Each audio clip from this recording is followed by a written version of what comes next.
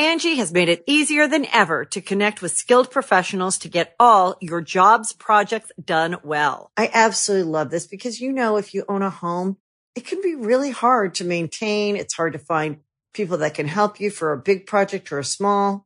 Well, whether it's in everyday maintenance and repairs or making dream projects a reality, it can be hard just to know where to start. But now all you need to do is Angie that and find a skilled local pro who will deliver the quality and expertise you need.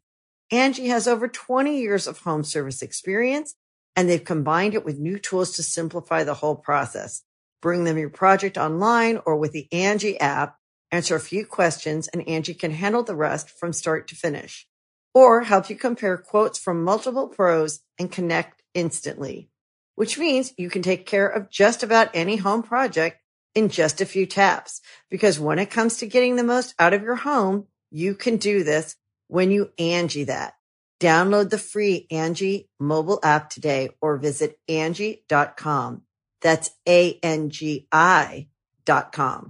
Angie's List is now Angie, and we've heard a lot of theories about why. I thought it was an eco move. Fewer words, less paper. No, it was so you could say it faster. No, it's to be more iconic. Must be a tech thing. But those aren't quite right. It's because now you can compare upfront prices, book a service instantly, and even get your project handled from start to finish. Sounds easy. It is, and it makes us so much more than just a list. Get started at Angie.com. That's ANGI, or download the app today. Sacred Symbols, a PlayStation podcast, is brought to you by, well, you. If you want to learn how to support our show, go to colinslaststand.com.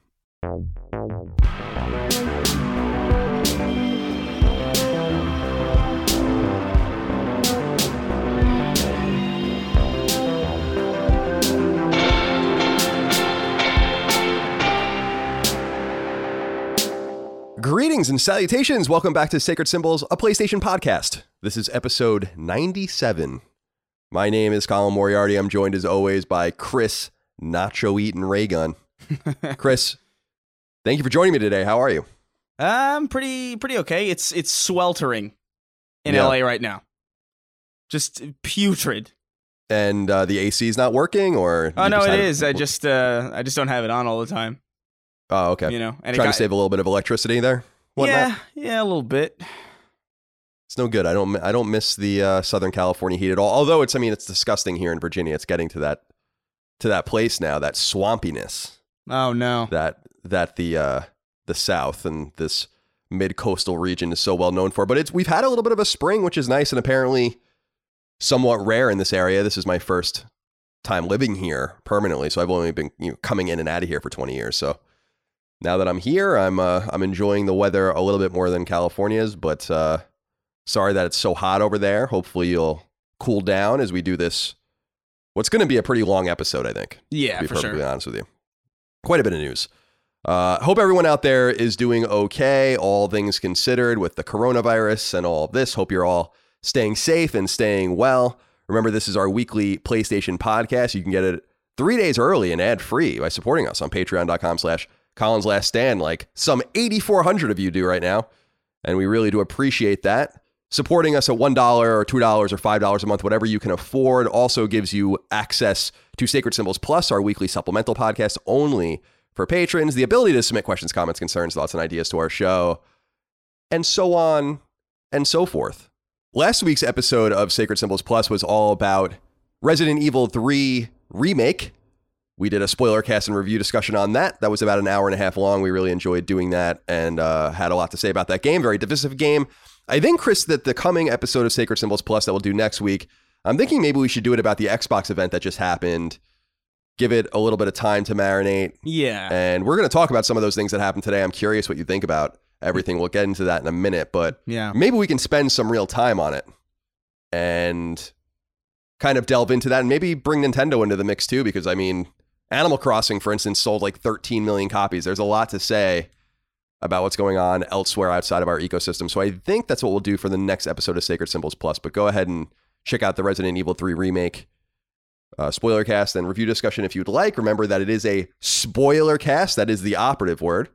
So do not complain if the game is spoiled for you. And just to remind you, Twin Breaker, a Sacred Symbols adventure, our PS4 and Vita game is out. It's been out for, I don't know, 5 or 6 weeks now. We're really happy with it. If you haven't bought it yet, $9.99 or your local equivalent for PS4 and Vita, cross-buy, 2 platinum trophies, etc. We really do appreciate that, and we'll have more to say about Twin Breaker and other projects soon. Now, Chris, I do want to begin. I'm going to jump around a little bit here. The notes are a little bit out of order. We just brought up the Xbox event that happened. This was the much anticipated Xbox event. And I actually only watched some of the trailers. I didn't watch the actual event itself. I'm going to do that this weekend in preparation for our potential Sacred Symbols Plus episode. But what did you think of it? It seems like it was completely disappointing to everyone that watched it. But I don't want to say that for myself because I don't know anything about it yet. So what did you think about this? Yeah, I don't know. It was fine. Like it was just a bunch of new games. Some of them looked cool. Some of them looked fine. The main issue is that they kind of advertised it as a gameplay event, and it wasn't really.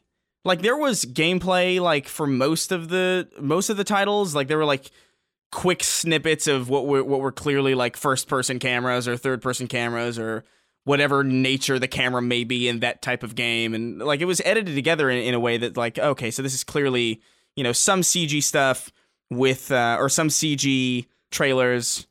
Kind of redundant to say CG when you're talking about games, but yeah, you know what I mean. It is, but that's okay. I understand what you're saying. Yeah, and you know, some of them had gameplay, and like some of them were just like in-engine kind of theatrical fly-throughs. Like the Assassin's Creed Valhalla gameplay that was promised was really just sort of a bunch of short vignettes of the world of the game just running in engine, and a lot of it looks cool. Like everything looks pretty good. But it wasn't really a gameplay event. Like when I hear about a gameplay event, I expect to see, you know, a decent chunk, if at least like 4 to 5 straight minutes of gameplay of certain things. But there was none of that really. It was just sort of CG trailers and in-engine fly-throughs. Honestly, like I would give the event maybe like a C+ or like a B-. I don't know if you should really lead with a third-party conference. I don't really understand that because people only really get excited about third-party content if they know what first-party content is going to drive them to the platform in the first place. Or at least that's how I kind of think about it. That's how I would have probably organized it if I were running it. But I also am biased because I have a particular starvation for a specific bit of info that I did not get. Yeah, I know you want Halo details, and I think that's what a lot of people are waiting for. I did read, although I don't know if it's substantiated, that they still are promising a launch release for that game. So it is weird if the console comes out this fall, which it should, that they've not said much about it recently at all. Mm-hmm. And even I know that, and I'm not a Halo fan. It's weird. It seemed to me that the from the outside, the disappointment in the Xbox event was relegated to 2 different things. The first thing being that they seem to have overhyped it, maybe even overpromised what they were going to show, like you said with the gameplay, but just in the general nature of the games. Like in going through the trailers, I'm like, there's really nothing here that's even that interesting looking from my perspective compared to like the way you want to pop, right? Like when we saw PS4 games for the first time, we did see some stupid shit, but we also saw like really interesting and dynamic games that ended up being huge, like The Witness, obviously Killzone and Infamous. So you got to show that, and that's kind of segueing into the second problem, which is something you brought up, which is this dearth of first-party and second-party information.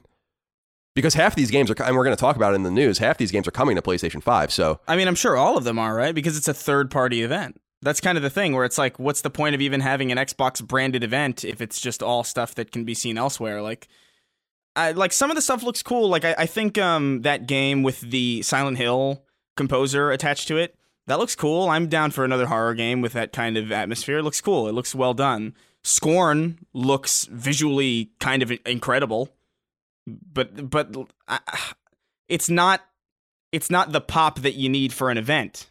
No, it's definitely not. Especially your lead-off event in some way. I mean, I know they showed the console already. They're a little bit ahead of the game, but it makes you wonder if Sony's kind of dodging a bullet a little bit here. I mean, we've been pretty hard on Sony on this show about their lack of organization around PlayStation 5 and their seeming inability to talk about it effectively. But Microsoft kind of had all of the goodwill and a lot of excitement and was not able to effectively talk about their games coming either. And we're going to talk about some of the games that are coming to PS5 in the news. Like I said, this is kind of a fluid situation because you do assume that most, if not all of these games will come. But I think some of them are timed exclusives. And in reading around, like even that Yakuza game is not confirmed for PS5. Now, I'm sure it's coming to PlayStation 5 because every Yakuza game was basically a PlayStation exclusive for a long time. But I just want to talk about the games in this news that we know for sure are coming because some of these probably are timed, not second-party games, but timed exclusives in some way.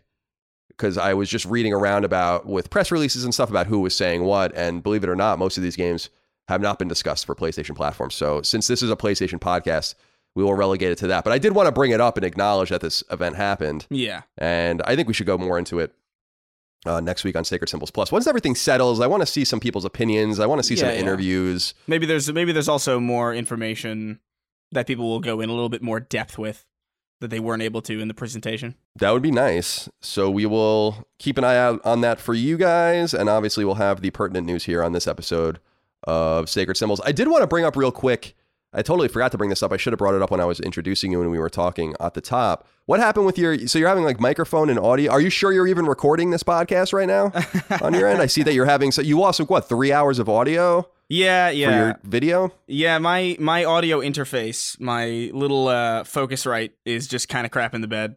So I've just got to get a new one. I've had it for like six years at this point, so it's not surprising necessarily that it's a pretty cheap piece of technology. But I don't know. It was just really, really frustrating to lose. Yeah. So I have to reshoot it, which is nice. I don't want to jinx myself or us, but I will.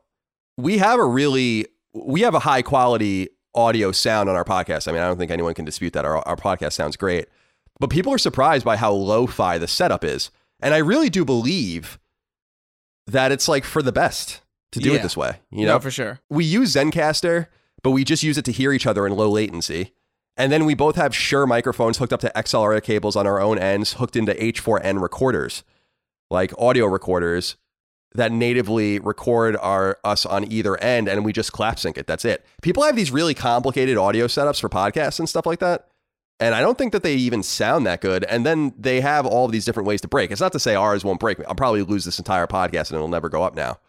But I did want to note that because a lot of people do ask also how we record. I'm really, like I said last week, I think I'm a Luddite.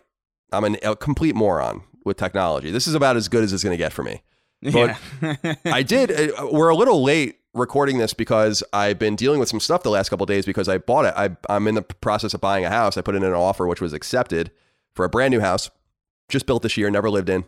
And I am thinking that when I move to this place, one of the bedrooms will be a studio for me and like a music room that maybe I'll have Dustin, our editor, come down. He's not stupid with this stuff at all like I am. So maybe I'll have him give me like a soundboard kind of set up and we'll have something a little more sophisticated that I can also use on Twitch and stuff. But for the time being, this is kind of the way it's going to go. And yeah, so hopefully the thing with the house goes through. If everything, the offer was accepted, I'm signing all the contracts when we're done. Yeah, thank you. And we close on June 15th. So I'm actually totally stressed out for different reasons now because I have to like furnish this place. I didn't even know this when I started looking at houses. I don't know why I didn't know this when you buy new houses that have never been lived in that are just like brand new from the builders, that you have to like provide your own refrigerator and like your own washer and dryer. And it's like, Jesus Christ. Yeah, like, no. I don't know why I didn't know that, but I didn't. Have you never lived in a house? I've lived in a house, but I've never but like I wasn't buying it. I wasn't setting it up. So, and when you buy a house that someone else has lived in, which is the houses I've lived in since then, like that stuff usually does come with the house. But when you buy like a new construction, these little things don't. So I'm like, Jesus, I have to go buy a fucking washing machine. I don't even know where to begin.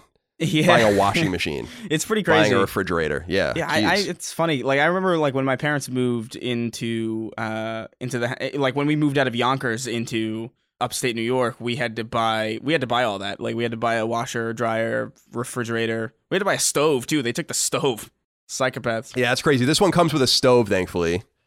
But and a really beautiful range, which is awesome. But I'm pretty excited about it.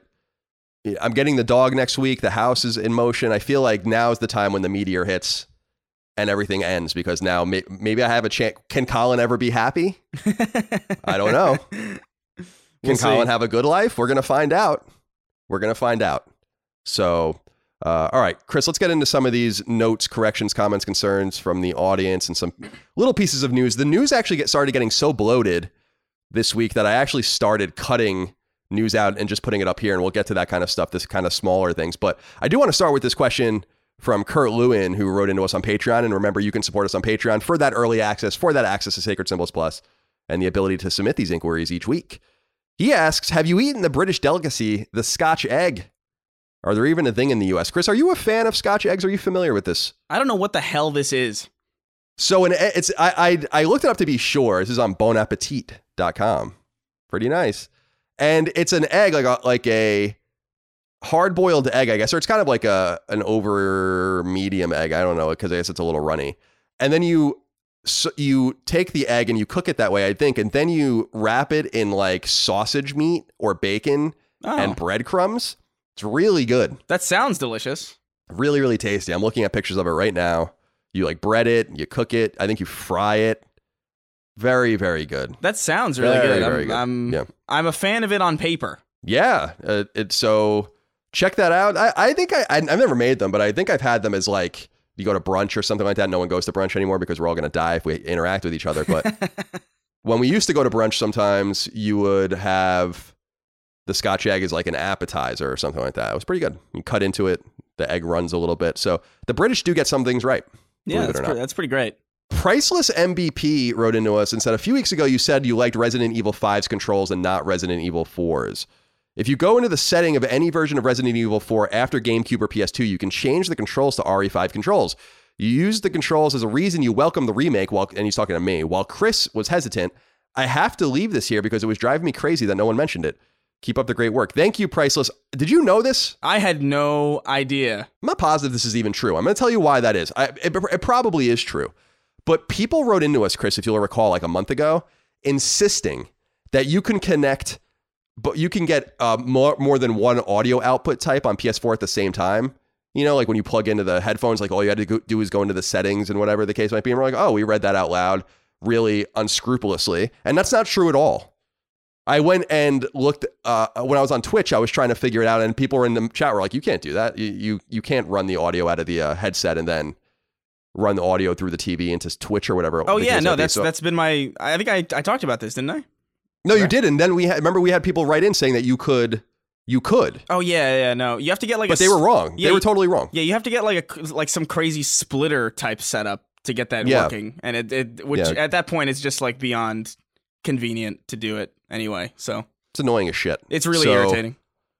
So yeah, I just wanted to throw that out there. It's probably true. What this man is saying is probably true. But I presented that other advice unscrupulously, and it was totally wrong.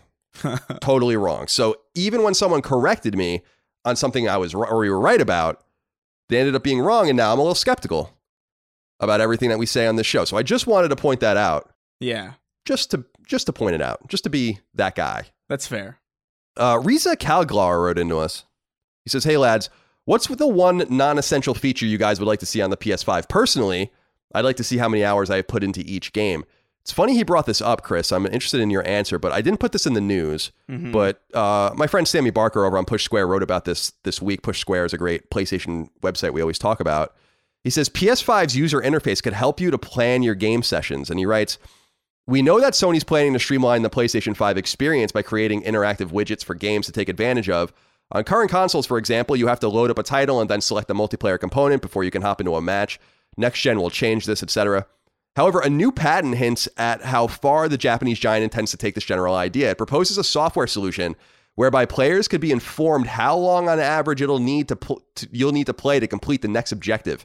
It'll also then make suggestions that could potentially optimize your playtime, such as using a specific resource. If you're having difficulty to complete a section, then the console will surface hints or tips.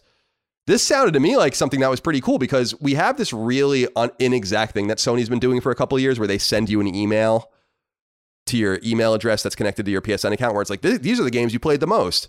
And it's like absurd. It says like I played The Division 2 for 500 hours, which just isn't true. It's just because the game was paused for that long. So these numbers are completely useless. But I did like that particular solution of optimizing playtime because I know a lot of people really struggle with that. Yeah. About like, well, how long is this going to take? And I don't have time for this. And you can look at trophies to just see how few people actually finish the games they start. So I wanted to read that out for Riza as something I would like to see. But is there anything in particular, a non-essential feature that you would like to see on PlayStation 5, Chris? You know, honestly, like I thought about this question a couple days ago. I thought about this like completely independently, and my answer was just a clock, an in-game clock, just to see how much time. Because I love that about one of my favorite things about Steam is literally just going through all of the games that I have and seeing how long I've played them. And it's like it's one of the best things about Steam, honestly, is the clock that they have. And I want that more than I want anything else that I could even care to think of. Genuinely, it's a fun little detail. It is a fun detail, especially if it's accurate. I know a lot of people have been writing in because I'm such a stickler for in-game clocks. And I was talking about how I've restarted games because the clock ran and stuff like that, and it just drives me fucking insane. And Final Fantasy VII Remake actually does it in a really interesting way where the clock stops if the game becomes dormant, even if you're in the materia menu or something like that, which I think is cool. It's like a half step to where we need to be because Steam's numbers do seem accurate. And what I love about Steam is that you could probably hide this stuff, but you can see how long everyone else has played, and then you can know if people are bullshitting. And there are a few people in media over the years that have tried to bullshit their way through games and have gotten caught because of that very feature. So trophies and achievements also blow people up as well. But thank you for your inquiry, Riza. I wanted to read something else from Push Square as well. This has been making the rounds in Vita circles, and it's actually germane to us, and specifically to me in my future games that I do with Lilymo, which is the developer that made Twin Breaker. So Sammy, again, at Push Square wrote, ratings change could end PS Vita support from handheld's biggest supporter. And he's talking about the Ratalaika guys that release those games with horrible trophies every week on Vita. So this interesting thing happened. It sucks. But basically what ended up happening is that the European Ratings Board, PEGI, P-E-G-I, everyone knows, they've changed the amount of money it costs to classify games from 250 euro to 1,450 euro. So a massive jump of like 500%. And so they're not wrapped in anymore. You have to get the games, I guess, rated separately on Vita and on PS4. And basically they said that this is probably going to stop them from releasing more Vita games in Europe specifically, because it's hard to make that money back. Yeah. And I want to say that, I mean, we're going to talk about this more specifically when we release Habroxia 2 and then Twin Breaker 2 next year. But we're probably not going to release our games on Vita in Europe anymore either because of this.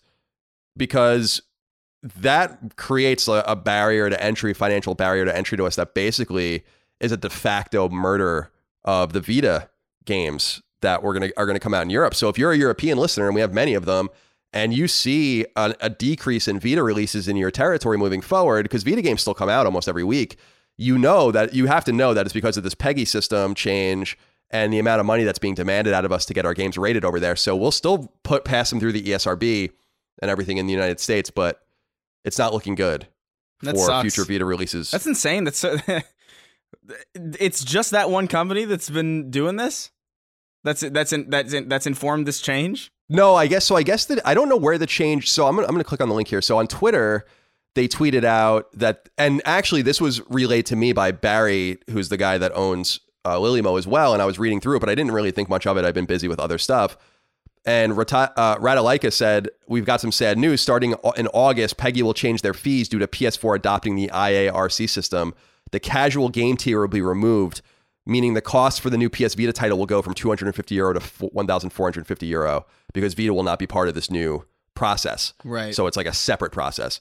And so that's just going to stop people from releasing their Vita games in Europe, because your profit on a normal Vita game could be somewhere in the line of what it's actually costing you to release this game. Like for just to give people an example, I'm going to bring up the calculator module on my computer. 1,450 euro divided by 7 euro profit on a game that costs 10 euro. Well, you would have to sell 207 copies of the game in Europe alone just to make your money back. And when you're only selling a few thousand copies of a game, that's a pretty substantial amount and doesn't really make it worth it. So just throwing that out there, it's something that I didn't want to talk about in the news because I don't know how newsworthy it is. It seems like people are starting to care less and less about the Vita, but we care and we wanted to continue to support it as long as humanly possible. But it seems like our European support anyway is going to be cut short. Chris, what's next here? Oh yeah, I wanted to read this question from Gavin Alexander because I wanted your take on this. This is something I know you're going to know something about. Yeah. He writes in, "Hey Chris and Colin, my question is for Chris. As you may know, Doom Eternal is getting 2 pieces of single-player DLC.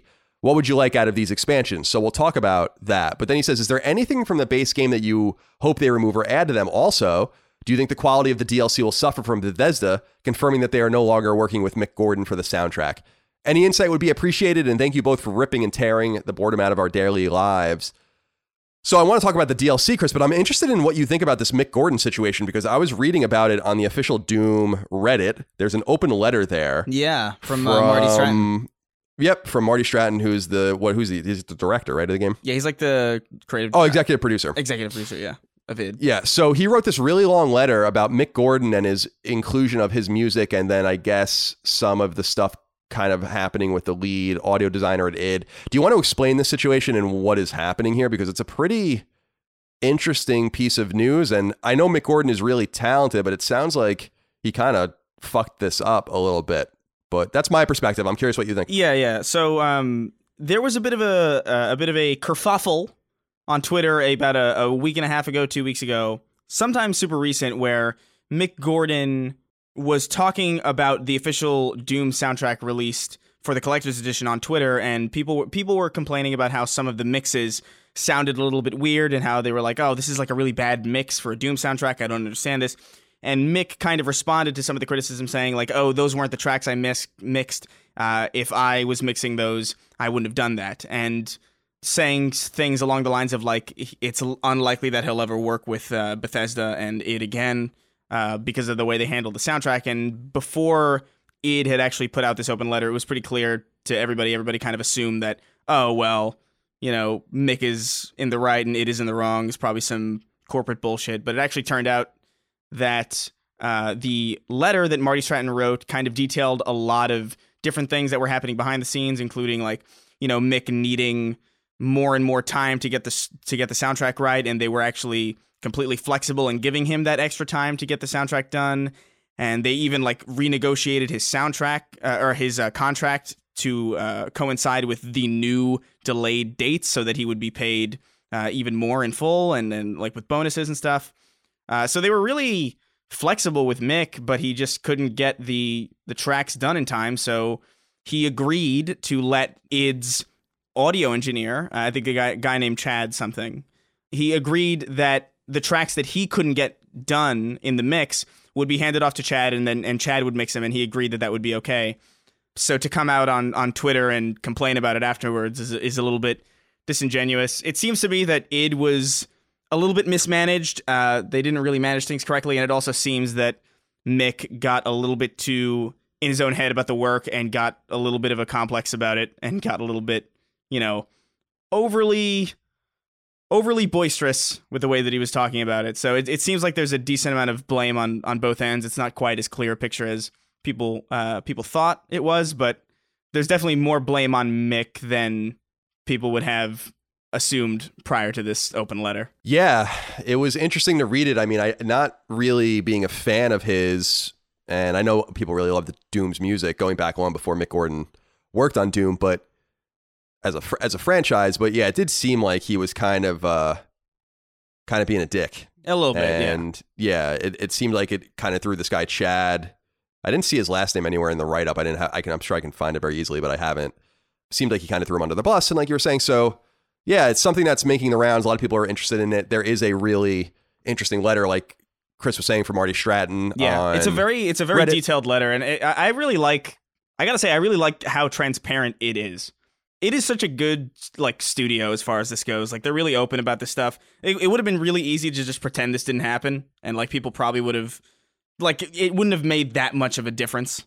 But they were pretty open about it. They were respectful to Mick too, and they just shared what really happened, and it was really good. I wish more devs had the communication skills that id demonstrated in this letter. Yeah, I would say that they were pretty diplomatic, all things considered. I could see that going a little bit different. And in reading the comments, it seems like the audience is on board with this kind of response as well, which was a pretty magnanimous way to handle it, considering he just didn't deliver the goods, and they did what they had to do to make the game whole. So yeah, I wanted to talk about that. But Gavin did ask Chris about this Doom, these 2 pieces of Doom single player DLC. Is there anything specific you want out of these things? I just want more of it. You can give me more of whatever the hell Doom Eternal is. I'll take more of it. I don't care what the context is. I don't care who I am. I don't care what the narrative is. Any excuse to jump back into that game with new single player stuff specifically is exciting. I didn't even know that there was new single player DLC confirmed. I thought it was like they did make a mention of the DLC in the open letter. I think like they said like, oh well, the future Doom DLC won't have Mick as the the composer, and I assumed that was just like a multiplayer thing. Like, oh, they'll probably just put in like a traditional like arena team deathmatch kind of mode in for DLC and call it a day. So it's pretty exciting to me to hear in the form of this question that there's new single player DLC for Doom Eternal. Well, we appreciate Gavin's question and our ability to, or give us an excuse rather to talk about that. So yeah, thank you for that. I did want to throw out that EVO is canceled this year, the annual fighting game tournament. And I guess they're going digital, so that's kind of sad because EVO is always fun to watch, even if you're not into those games. I always like watching it, just so it's such a strange and interesting community. Some of the fighting game community. Yeah, some of the most mesmerizing clips of any video game, like any kind of gameplay, like the most mesmerizing gameplay I've ever seen comes out of EVO and like fighting game tournaments. It's like it's a breeding ground for like memorable clips. Yeah, I find it quite mesmerizing to watch. Even games that I really don't know anything about. Like I know a bit about Street Fighter or something, but when you watch like Guilty Gear or whatever, BlazBlue or whatever these Arc System games are that are so complicated and technical, it's fun to watch. The FGC is an interesting community, and we talked about them not too long ago. They're probably my favorite community of gamers.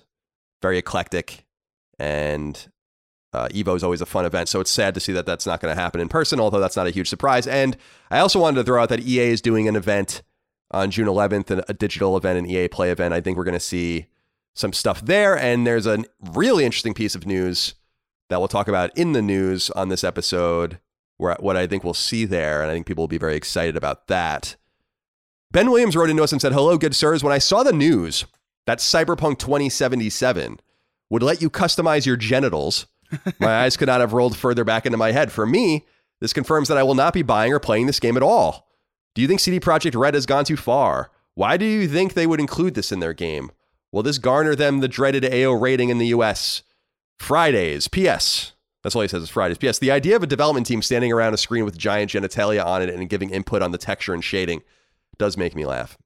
So what did you think about this whole thing, Chris, with the ESRB rating kind of outing the deep sexuality of Cyberpunk, including the ability to customize your genitals? I think it's fine. I think it makes sense specifically within the context of Cyberpunk, which is all about body modification and just insane customization, like even in just the base concept, even removed from a game. Also, I don't know. I don't see the big deal of having genitals in a game. Like if you can rip a person's arm off and beat them to death with it, or like break someone's arm and like jam it through their own heads, I see no reason why a penis or a vagina is going too far. Honestly, I don't see it. Yeah, I like what you said about this making sense within the context of Cyberpunk, because Cyberpunk, and I mean Cyberpunk like little c Cyberpunk, not the game, is a lot about augmentation and these kind of interesting permutations of humanity and sexuality and body parts and gizmos and gadgets and all that kind of stuff. So I think it, within that context, it does make sense. But he asked, and I agree with you there, but he did ask, Ben asked if it would get the dreaded AO rating. Well, no, it's already been rated. It's rated M. This is how we know this information. It's rated M for blood and gore, intense violence, nudity, strong language, strong sexual content, use of drugs and alcohol. So pretty much everything that you can possibly have. Now, it is a little weird about, because it says in the ESRB write-up, the game contains nudity and sexual material. Players can select a gender and customize their character. Customization can include depictions of breasts, buttocks, and genitalia, as well as various sizes and combinations of genitals. So God only knows what the fuck's going on in this game, but it doesn't really turn me off. It seems to actually make sense with it. It's one of the rare examples of this making sense if it's not like some sort of fucking perverted Tecmo Koei volleyball game. Yeah. Then it would have to happen in something like this. I don't know, man. When I heard I'm obviously excited for Cyberpunk, but it's like, it was always just kind of in the back of my mind. It's like, I'll get that game when I get it. It's like, it'll be fine. Like it'll come out one day and I'll be like, oh shit, that's out. Cool. and then I'll jump into it. But hearing about the rating and how just off the wall the rating itself is, the rating itself got me like way more excited. Because it really feels like they're just, we're not fucking around. This is an M-rated game. Yeah, which is nice. I can't say that I've ever been really that excited about this game, though. It looks great. I mean, I'm looking forward to it, but I know a lot of people are really eagerly anticipating this game, and I really am not. I mean, I'll play it when it comes out. It's not something that I'm really that amped about. Although I pay so little attention to game trailers and gameplay because I don't want to ruin shit for myself that might be part of the reason why I'm not looking forward to it. But I'm also not like a huge CD Projekt Red fan. I mean, I think they're great. Witcher 3 is a really great game, but it's not like I have this really palpable excitement for The Last of Us, and I have a real palpable excitement for Ghost of Tsushima, but that's about as far as it goes for me right now. I think maybe it's too far away too. So maybe when it gets a little closer.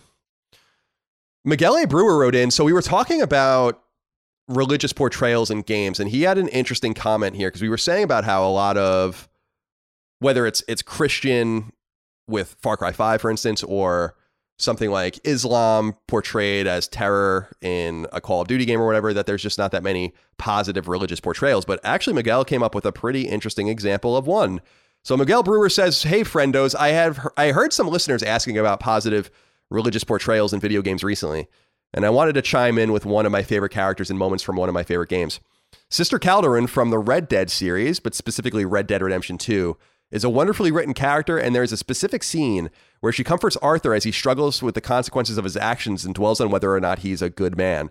She focuses on forgiveness and love and does her best to give Arthur direction without being overly didactic and condescending. It stuck with me due to how genuine it felt, even though I personally identify as agnostic, and I figured I'd offer up this as a memorable moment where Christianity, in one of its many forms, was displayed in an uplifting manner. I actually remember this character, and that's a really good example of what we were trying to talk about. So I appreciate Miguel writing in about that. Man, Red Dead is so good. It is. It really is an excellent game. One of the greats. Hayden Glass wrote into us. He has to take you to task, Chris. He says, greetings, wretched seamen. Long time, first time. For my first write-in ever as a new patron. Welcome, Hayden. Thank you. I have not a question, but a comment. Chris's terrible answer to the nacho question downright infuriated me. He has clearly never had nachos, or at least not any kind worth talking about. A good plate of nachos can be an amazing entree if created correctly. Not to mention every Mexican restaurant I have ever been to have portions of their menus dedicated to nachos beyond just listing them as an appetizer. Sorry if I come across as angry. It's because I am. P.S. Happy to finally be a patron after so long. Keep making shit great again. Thank you, Hayden. Chris, your nacho question actually had a lot of people up in arms, or your nacho answer. Yeah. I try to be pretty diplomatic on this show. I don't want to come off like AM radio or sports radio where we're fucking quarreling with each other. Yeah. But it didn't really what you were saying really didn't make much sense. This is the last time since your bike and scooter question or answer, remember that like a few months ago that people were really upset about? This is the first time since then that you've really gotten the audience incensed. Do you want to defend yourself at all, or do you not really care about this? I've never had a plate of nachos worth talking about. You're entirely right, and that's exactly why my opinion on nachos is the way it is. Here's my honest take. If you can get it in a movie theater, it's probably not that great. And I have yet to to experience a nacho dish that was more than something that was it's always just really underwhelming. So like, maybe I haven't had good nachos before. Maybe you can recommend me a place that has good nachos. But until I see that with my own two human eyes, I'm gonna have to plead. I've just not had it. That's the simplest answer that I could really give to you. All right, that's fair enough. So you're just being honest. Yeah, and also in fairness, I'm also just not really into Mexican food either. Like, as a general kind of palate. It's just not, like, the whole chili and the salsa. It's like, it's fine, I guess. But I'm more of a, like, Japanese or like, Italian kind of person. Right, okay. That's good. Yeah, because, maybe people are making you're Hispanic, so maybe people are making a lot of assumptions about what your palate should be, how it should read. No, like, Caribbean Hispanic is very, very, very, very different. Yeah. It's insanely different, actually. That's more like rice and beans and rice and stuff beans, like that, right? Pasteles, and like a bunch of other things that are just not particularly well known. There are some restaurants out here that kind of get it right, but out here it's like pretty much Mexican. Like it's Mexican Central in Los Angeles, and that's pretty much the only food that people ever want to get, and it's kind of annoying. Yeah, I find Mexican hit or miss. Like the one cool thing about, I mean, I didn't like LA very much, but one of the cool things about living there was the like street meat that you can get. Yeah. Like the taco stands and burritos and stuff like that. But it is really hit or miss. Like I like Mexican food to an extent, but I like burritos are technically not even really Mexican. I think that it was created in the United States by Mexican immigrants that were coming over to, as far as I understand, like picking crops or whatever, and they would take like just tortillas and wrap what they had in them, and that's kind of like the origin of the burrito. Yeah. But I like burritos, tacos, and stuff like that. Oh yeah, they're good. But I'm not like I've only been to Mexico once, but when I went, I wasn't eating any like authentic Mexican food. You know what I hate the most? The Mexican food I hate the most is the corn on the cob with the cheese on it. Oh, I've never even seen that. That sounds heinous. It smells so bad. Like I don't understand. I used to go to this place in San Francisco called Underdogs, which was this really cool Mexican bar, and they had like burritos and tacos. I love that place. It was in my neighborhood, and you would sit at like these family style tables in this place, and it was always packed. And when people would order that next to me, I wanted to like throw up.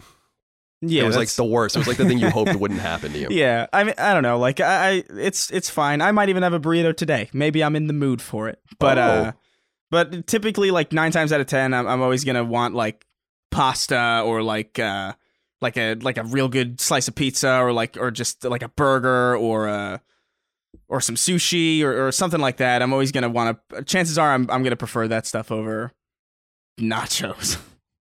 Yeah, I mean, the nachos I like. I mean, I just put tortilla chips on a plate and dump shit ton of cheddar cheese on them and just eat them like that. That's what I think. That's what I think of. That's what I think of. Maybe like some meat or like sauce on it, but that's just chips and dip. Yeah, you know? I understand. We don't have to go on and on about this anymore.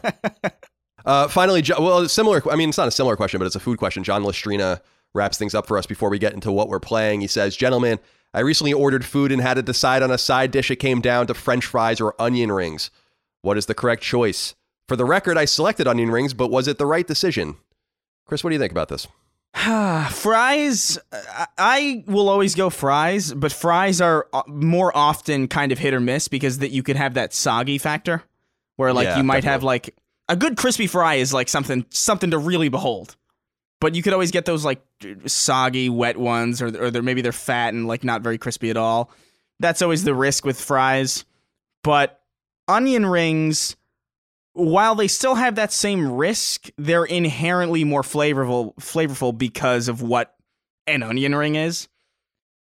So even though I personally gravitate towards fries every time, I feel like the right answer might be onion rings. Yeah, it's difficult to know what the right choice is, because I agree with you. I would prefer a good French fry over a good onion ring, but you don't often or always get good fries. It's really dependent on the place, and it's actually more common, I think, to get a good onion ring than it is to get a good fry. I think we mentioned this in the past, that like one of the cool things about going to Burger King is like when you order fries and then they're like onion ring sneaks into that little it's great, your little thing. I love that. Or like whenever you get like a curly fry, maybe by accident, it's like, oh, here's a little like spicy little curly fry. Spice things up.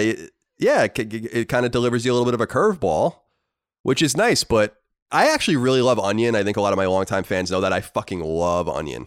Oh, it's like one of the great things. Have you ever had a bloomin' onion? It's amazing. Well, like Chili's? Oh yeah, definitely. When I was a kid and I used to go to Chili's like in middle school, like after hockey or whatever, I would get a bloomin' onion as my entree. Wait, was that Chili's?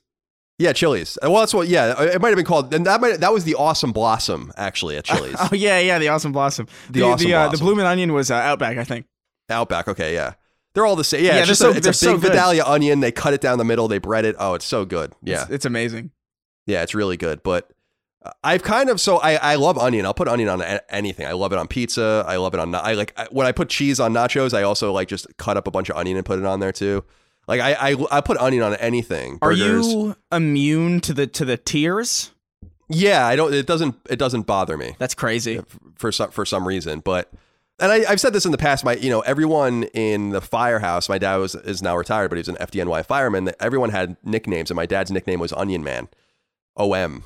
And that was what he used to write on all of his equipment was OM, because he was like so into onions. When they would cook, they would all take turns or whatever. So it's like something that's in my blood, I guess. But onion rings, I've never really been super enamored with, but my brother Dagan really loves them. And so we go to the diner a lot when we get together, and we record late at night, and he started ordering them, and I was kind of coming back to them, but it is tough to know what the right answer is. So John, I don't want to punt, but I'm afraid I have to. You selected onion rings. I don't think that's wrong. Yeah. It's just that you'll never really know if you could have gotten better fries at this establishment. Yeah.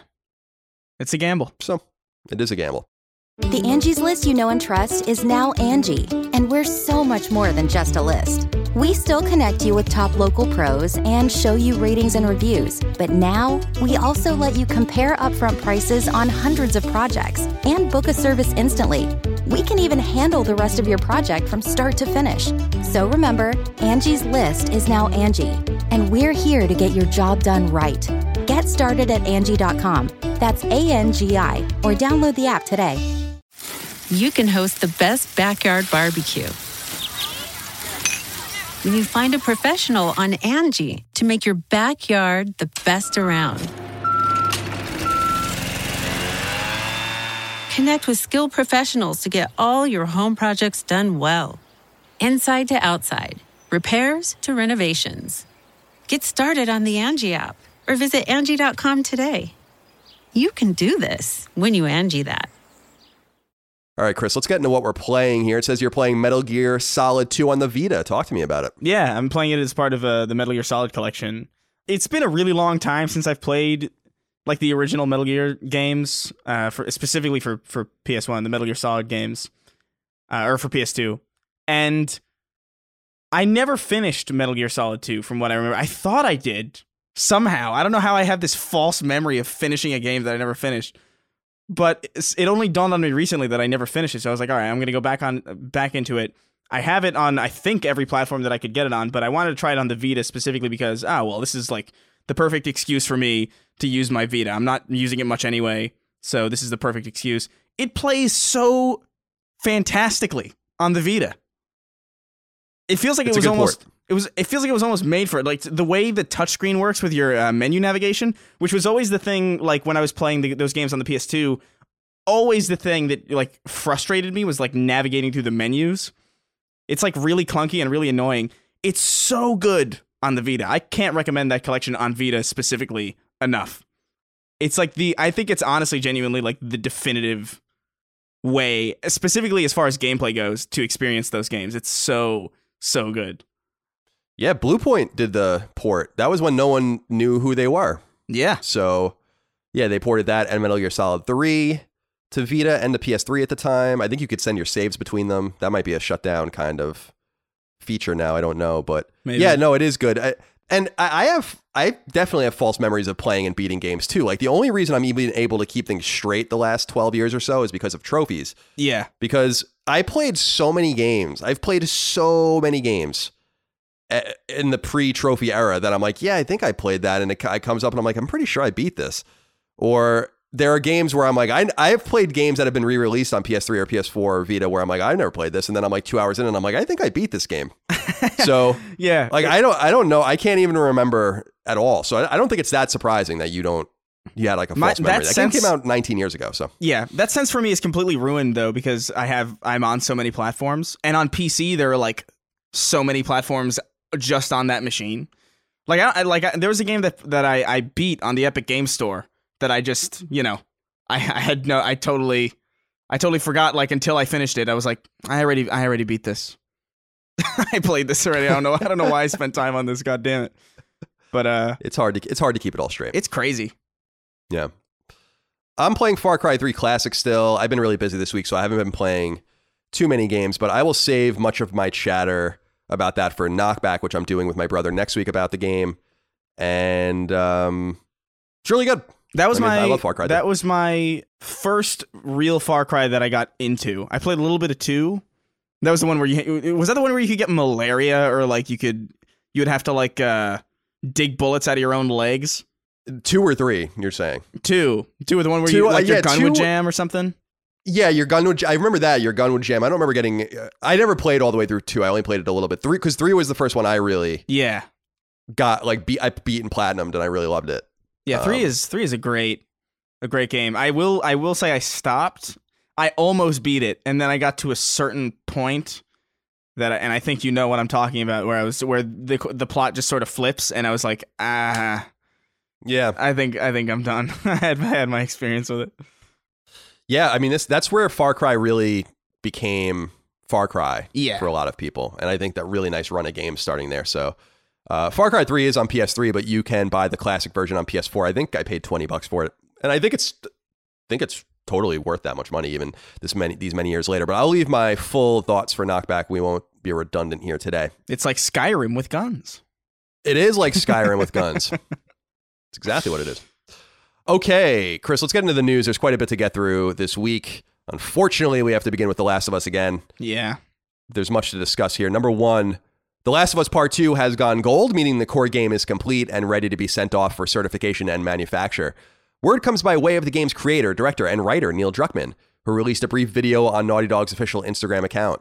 Druckmann notes that the game is Naughty Dog's most ambitious game and that he's proud of the team, who have had to wrap up the years-long project remotely and from home because of coronavirus. This welcome news comes on the back of the catastrophic leak of the game's storyline, details, cutscenes, and more, which has caused great furor in the PlayStation community, with many people going out of their way to spoil it for others. Druckmann says in part, quote, "No matter what you've seen or heard or read, nothing compares to playing this thing from beginning to end. It's a video game, you've got to play it," end quote. As news of the game going gold emerged, so too did details from Sony about just how this historic leak of the game took place. Sony has revealed that it was neither a Naughty Dog employee nor a Sony or PlayStation employee that leaked the content, but an outside source, and that Sony has identified who the parties involved are. Website Kotaku wraps up the swirling rumors around the internet that the leak happened due to an exploit hackers discovered in Amazon servers that ostensibly exist to allow players to play online, but were used as a workaround into Naughty Dog's own servers. Exploiting both Uncharted 3's and The Last of Us's online connectivity to gain illicit access, a hacker group apparently took more than a terabyte of data for Naughty Dog before the developer realized the vulnerability existed. So there's a lot. I have a lot to say here about this. I don't know if we're going to get into all of it today, but I don't see why we wouldn't, because we have some follow-up questions here from the audience that will give us some ways to talk about this. But Chris, Kyle Carroll wrote into us and said, "Hey boys, hope all is well this week. So The Last of Us Part 2 went gold, and I'm sure we are all tired of the plot leaks debacle." By the way, I want to be clear. We're not going to spoil the story here. No spoilers. Yeah. But I wanted to get some further opinions from you guys. Neil Druckmann uploaded a video on Tuesday saying that the game went gold and Naughty Dog has begun to print discs. Despite this, I couldn't help but notice that the video has a 3-to-1 like to dislike ratio with over 40,000 dislikes at the time. What do you guys think this whole situation has done to Naughty Dog's image? Do you think Sony will take action and look for changes in management? Do you think this will impact them going forward into their future projects? Thanks for all you do and for now making Fridays great. Thank you, Kyle. Chris, what do you think about, I don't know if you saw the videos.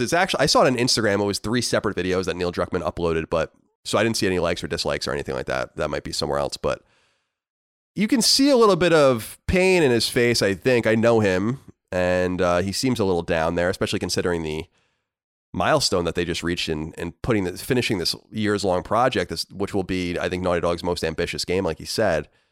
Do you think that this leak will affect Naughty Dog? Do you think that the reaction to it has hurt Naughty Dog's image? It seems like people are really trying to tear them down, and we talked a little bit about this last week, and I'm a little confused about it, but I'm curious what you think about it with a week's time to marinate. Yeah, I mean, I don't know. I think I'm sure it'll have some lasting impact, but I don't think it'll really, I think The Last of Us 2 is still going to sell a ridiculously huge amount. I think people are really excited about this thing. And like we've said multiple times on this show, the way that the internet responds is not really always the way that the public at large responds. And that's kind of important to keep in mind. The video does have a lot of dislikes. As far as I didn't actually watch the video, but I did see that the dislike count was high. But this happens kind of regularly. Like, I remember when Smash Brothers revealed that they were putting the fucking 269th Fire Emblem character in Smash Brothers, and everybody disliked that video, but people are still playing Smash. People are still like, oh man, I wonder what the next character is. People are still interested. It's not like it's led to some kind of mass exodus. And I think you're going to see a similar thing with Same with The Last of Us. I think ultimately everybody's probably going to play it, and it's either going to be really, really great or it's going to be pretty okay. And that's probably where the story is going to end. It does suck that they had all the thunder kind of stolen from them from this leak, and that the leaks are so hard to avoid. But I think he's right about the idea that a video game really should be played to really understand the context of whether or not something is good. Because there are so many things that you could really compare this to in television or in other games where it's like, yeah, if you heard this on paper or if you saw this out of context, yeah, it might suck. But they work together in the greater context of what the work is, and we'll see how true that is. Who knows? The community could be right, but I don't know. I'm willing to stick it out and see what this thing is. It's gotten me, if anything, I'll be real, this leak has gotten me more interested in playing The Last of Us than I otherwise was before. Yeah, you said that last week, which is interesting because I bet you that there are a lot of people that feel that way. Yeah. They might be being drowned out by a vocal minority. I mean, I'm willing to go as far as to say that the people that are upset about this in terms of the content and all of that, and again, we will not spoil the content here, they're going to be wrong. Yeah. Like, well, I'm pretty confident that they're just going to be wrong and that this game is going to be extraordinarily good. I don't know anything about it apart from there is a new trailer that I did watch, but because I just wanted to see if they were trying to like tone down anything or trying to like get ahead of anything, which it didn't seem like they were. But it's a good trailer also. Yeah, it is. So like I don't know, man. I we'll see, but I'm pretty pumped. I'm pretty pumped to see what this thing is. Well, let me see here. You know what? Let's go into this next question. These actually two can be read in tandem, so I'll read them both and then we can talk more. Sure. Alex Gidley wrote in, said, given the fan reaction to The Last of Us Part 2 leaks being that they've quote unquote betrayed the fans, and this wasn't what the fans wanted in quotes or any other similar responses, can you really call yourself a fan if you feel like the creators owe you something? I'm not saying that you can't be critical, but fan entitlement is the death of creativity. And Joshua Shane says, hey, C plus C or CNC Podcast Factory, I hope all is well. I can't understand something. Why is it that the persons that leaked The Last of Us Part 2 are being called heroes? Just because they leaked a story? If the people saying they were so worried about that, couldn't they just wait until the game came out, then read all the spoilers? Or are these the same people that got mad at The Last of Us Left Behind for revealing Ellie's sexuality and just got new ammunition? I'm utterly baffled, Chris Word, by these people. I really feel like well,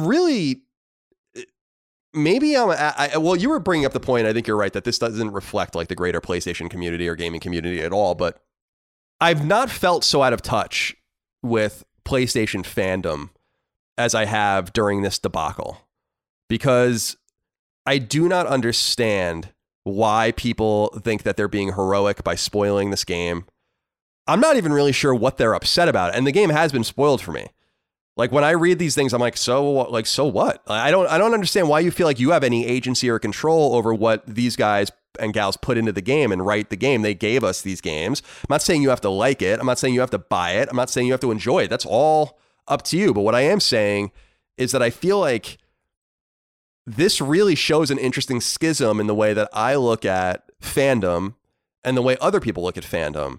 Because I'm only going to be disappointed in the game after I play it and after it's disappointing. I'm not going to like read and look at videos and see things out of context and not play the game and just make assumptions about everything and then hold their feet to the fire at Naughty Dog for making these decisions that we don't understand in any sort of context at all. And that's as much as I'll say about it as far as like the content itself. And I'm so sorry that people have gotten this spoiled for them, for better or for worse, because I know some people are saying like, well, they saved me $60 and blah, blah, blah. But I'm like, that's fine. I mean, it's your money, it's your time, it's your opinions, it's your mind. You can do whatever you want and feel however you want. I'm not saying that you can't. Yeah. I just don't understand to what end you're wanting to do this to other people. Like, to what end did people spoil the game for me, for instance? Like, why would you do that to me? You know, I don't understand. I mean, it doesn't ruin my excitement for the game. Like you said, it actually increases your own excitement. But why would you do that to me? Like, why can't I make up my own decision? Like, why can't I come to my own conclusion? Why can't I see it fresh with clear eyes and not have to worry about what you think about it? Just like you don't have to worry about what I think about it. Yeah. You can listen to me, I can listen to you, but let's see it first. Let's like experience it in context first before we get upset. So, I mean, I've really gotten quite annoyed by this reaction. Not that people don't want to play it, but that they're ruining it for other people. I just don't get that. There's nothing heroic or awesome or cool about that at all. It's fucked up. And I really, not only the hack, it's fucked up, but then everyone is like, well, a lot of people are like, have these conspiracy theories, Chris, about like, oh, Sony's covering for Naughty Dog because they have these terrible work practices and they're not paying their employees. Like, none of this stuff's true. Yeah. Sony paid their employees. Even Jason Schreier, who's been a major critic of Naughty Dog, has said none of that shit is true. That Sony actually extended payment and insurance to even their contractors during COVID, which they have no legal obligation to do. They might have a moral obligation. That's different.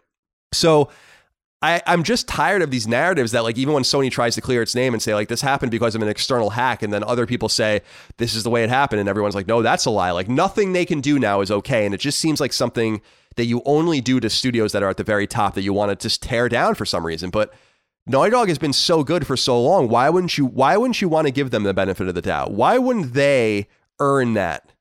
The original Last of Us is one of the great games for many of us of all time. And people have gone out of their way to fucking ruin it for other people. And I think it's disgraceful. I think it's completely disgraceful. Yeah. What say you? You're not saying you're not saving anybody money by revealing something early. Like, if people are going to want to save their money, they're gonna wait for the game to be out and then maybe read the spoilers on their own, or maybe see what people have to say about it. They're not gonna I don't buy that argument either. It's lame. It's lame to take away other people's enjoyment of something on the face of it, but to do so when you know that there's no way. Like, it's one thing to spoil a game for somebody that's already out. You know what I mean? And it's another to spoil a game that's, like, not going to be out for like 2 months. You know, it's still a douchebag move, but there's like an extra layer of just like dickness when you know that these people are going to have to be dodging spoilers for like 2 straight months. You know, I don't know. It's so lame. Yeah, I feel bad because it's going to be hard for people to do. It's going to be like, we've said, and I think I said is maybe it was after last week's episode, I don't remember, but 2 of our own paying customers on Patreon spoiled it for people, and I had to ban them, you know, and that's just not acceptable. I'm not going to accept that in our community. Yeah, and it's pretty lame.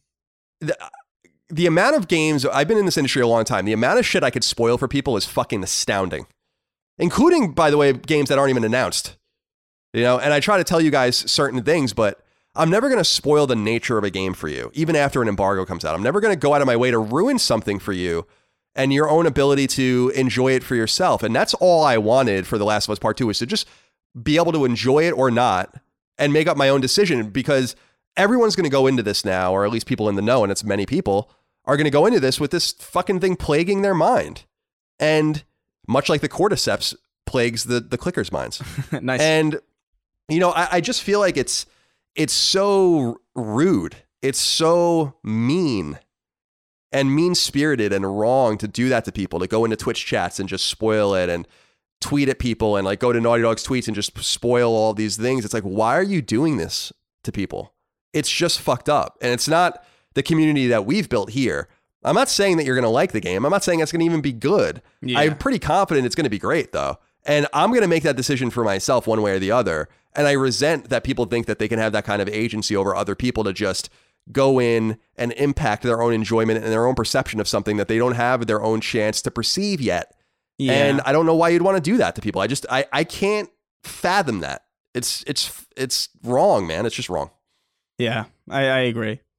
We have one more question here from Kyle Tisdale. He says, hey, folks, one of the most exciting things about the release of The Last of Us Part 2 is the fact that once it's out, we'll officially be in an era where we have no idea what Naughty Dog is doing next for the first time since before Uncharted. So 13 years. Aside from the standalone Factions multiplayer, we just have no clue. I'm impossibly curious to know what direction they're going to take. I'd imagine that they as a team are probably really itching to do something lighter in tone again after The Last of Us, another linear IP, open world shooter. What do you guys realistically think Naughty Dog is doing next? Chris, this is true. I mean, the Jak and Daxter era lasted a little while, and then they went into Project Big, which ended up being Uncharted, and they talked a lot about that in the years leading up to it. And then we had an Uncharted trilogy, and then a 4th Uncharted game, The Last of Us, and now the sequel to that. So we really do have no idea what they're doing other than factions. What would you like to see them do? What appeals to you about this team, and how can they take advantage of that appeal to give you something that you want to play? Yeah, I don't know. I feel like they've nailed the most important aspect of everything they've tried to do. This is a studio that started out making really, really crude games, and then somehow they've also accidentally made one of the best kart races of all time, like just by sheer accident. So I have a pretty huge amount of faith in them to just make something really cool. I will say, a little bit brokenhearted that we never got an Uncharted kart racer, because that is what seemed to be their strategy for a while. And Uncarded. Uncarded. I honestly think it writes itself. Like it probably would have been hilariously easy to do. It also probably would have been awesome. But I don't know. I think I just want to see something very, very different. I don't want another dark, serious, kind of more realistic game. I want to see them get kind of stylized. I want to see something really stylish and really cool, and something that maybe we wouldn't expect from them. Because I know that they have a really talented art team, and I would like to see that talented art team do something that's not kind of trapped by the framework of realism and, you know, reference to what we know as like the real world. It would be cool to see them venture off into something sci-fi or maybe fantasy or something just marginally different than what they've been doing for the last, well, since Uncharted, I guess. Yeah, it's been about 15 years, including Uncharted 1's Drake's Fortune's dev cycle. So it would be cool to see that as well. I agree. There was long a rumor. So in the original Last of Us, there's a comic book series that Ellie reads, and it's called Starlight something or whatever. And a lot of people were thinking that maybe that was going to be some tease of something they were going to do. I don't think that ended up coming to fruition. We're going to get another Uncharted game, but that has long been rumored to be developed down at a new team in San Diego that's working out of Sony San Diego. So we will still get Uncharted. I think that this will probably be the end of The Last of Us, and I think it probably should be. I don't know that we ever really needed a sequel to begin with, but I guess we'll judge it for that. There has been a lot of turnover at Naughty Dog, and I know that a lot of people are pointing at that as like, look how bad it is to work there. People, of course, ignoring the fact that when you have The Last of Us and Uncharted on your resume, you can go fucking work anywhere you want. And that's why a lot of people leave the studio, because they can go make a ton of money taking that expertise somewhere else. So that's something that I don't see talked about anywhere, because everyone wants to paint them in this universally bad brush, which is obviously stupid and ignorant and just completely divorced from reality, of course, as well. But those vacancies allow new types of talent to come in, and they can restructure their team in such a way that they can start making a different kind of game. And we saw that happen with Guerrilla between Shadowfall, or during Shadowfall really, and into Horizon. This was a team that was made to make first-person shooters, and then suddenly they're making third-person open-world games. And we've heard from people saying that like people actually quit Guerrilla because they didn't want to make Horizon. They wanted to make Killzone. And I'm sure that Naughty Dog would lose talent because they didn't want to make third-person shooters anymore or whatever like that. But it would be cool, you're right, to see a sci-fi or a fantasy game. In fact, I think that in a lot of ways, Sony should take advantage of Naughty Dog's talent to leverage something like a fantasy game, because they don't have anything in that mode right now, like a Dragon Age type game or a Witcher type game, just something that can appeal to that subsection of gamer. And anything Naughty Dog does is going to draw a lot of critical acclaim, probably, and a lot of attention. So they can really do whatever they want. But I agree with you. It would be cool for them to get away from the action adventure, and obviously something post-apocalyptic would be pretty redundant.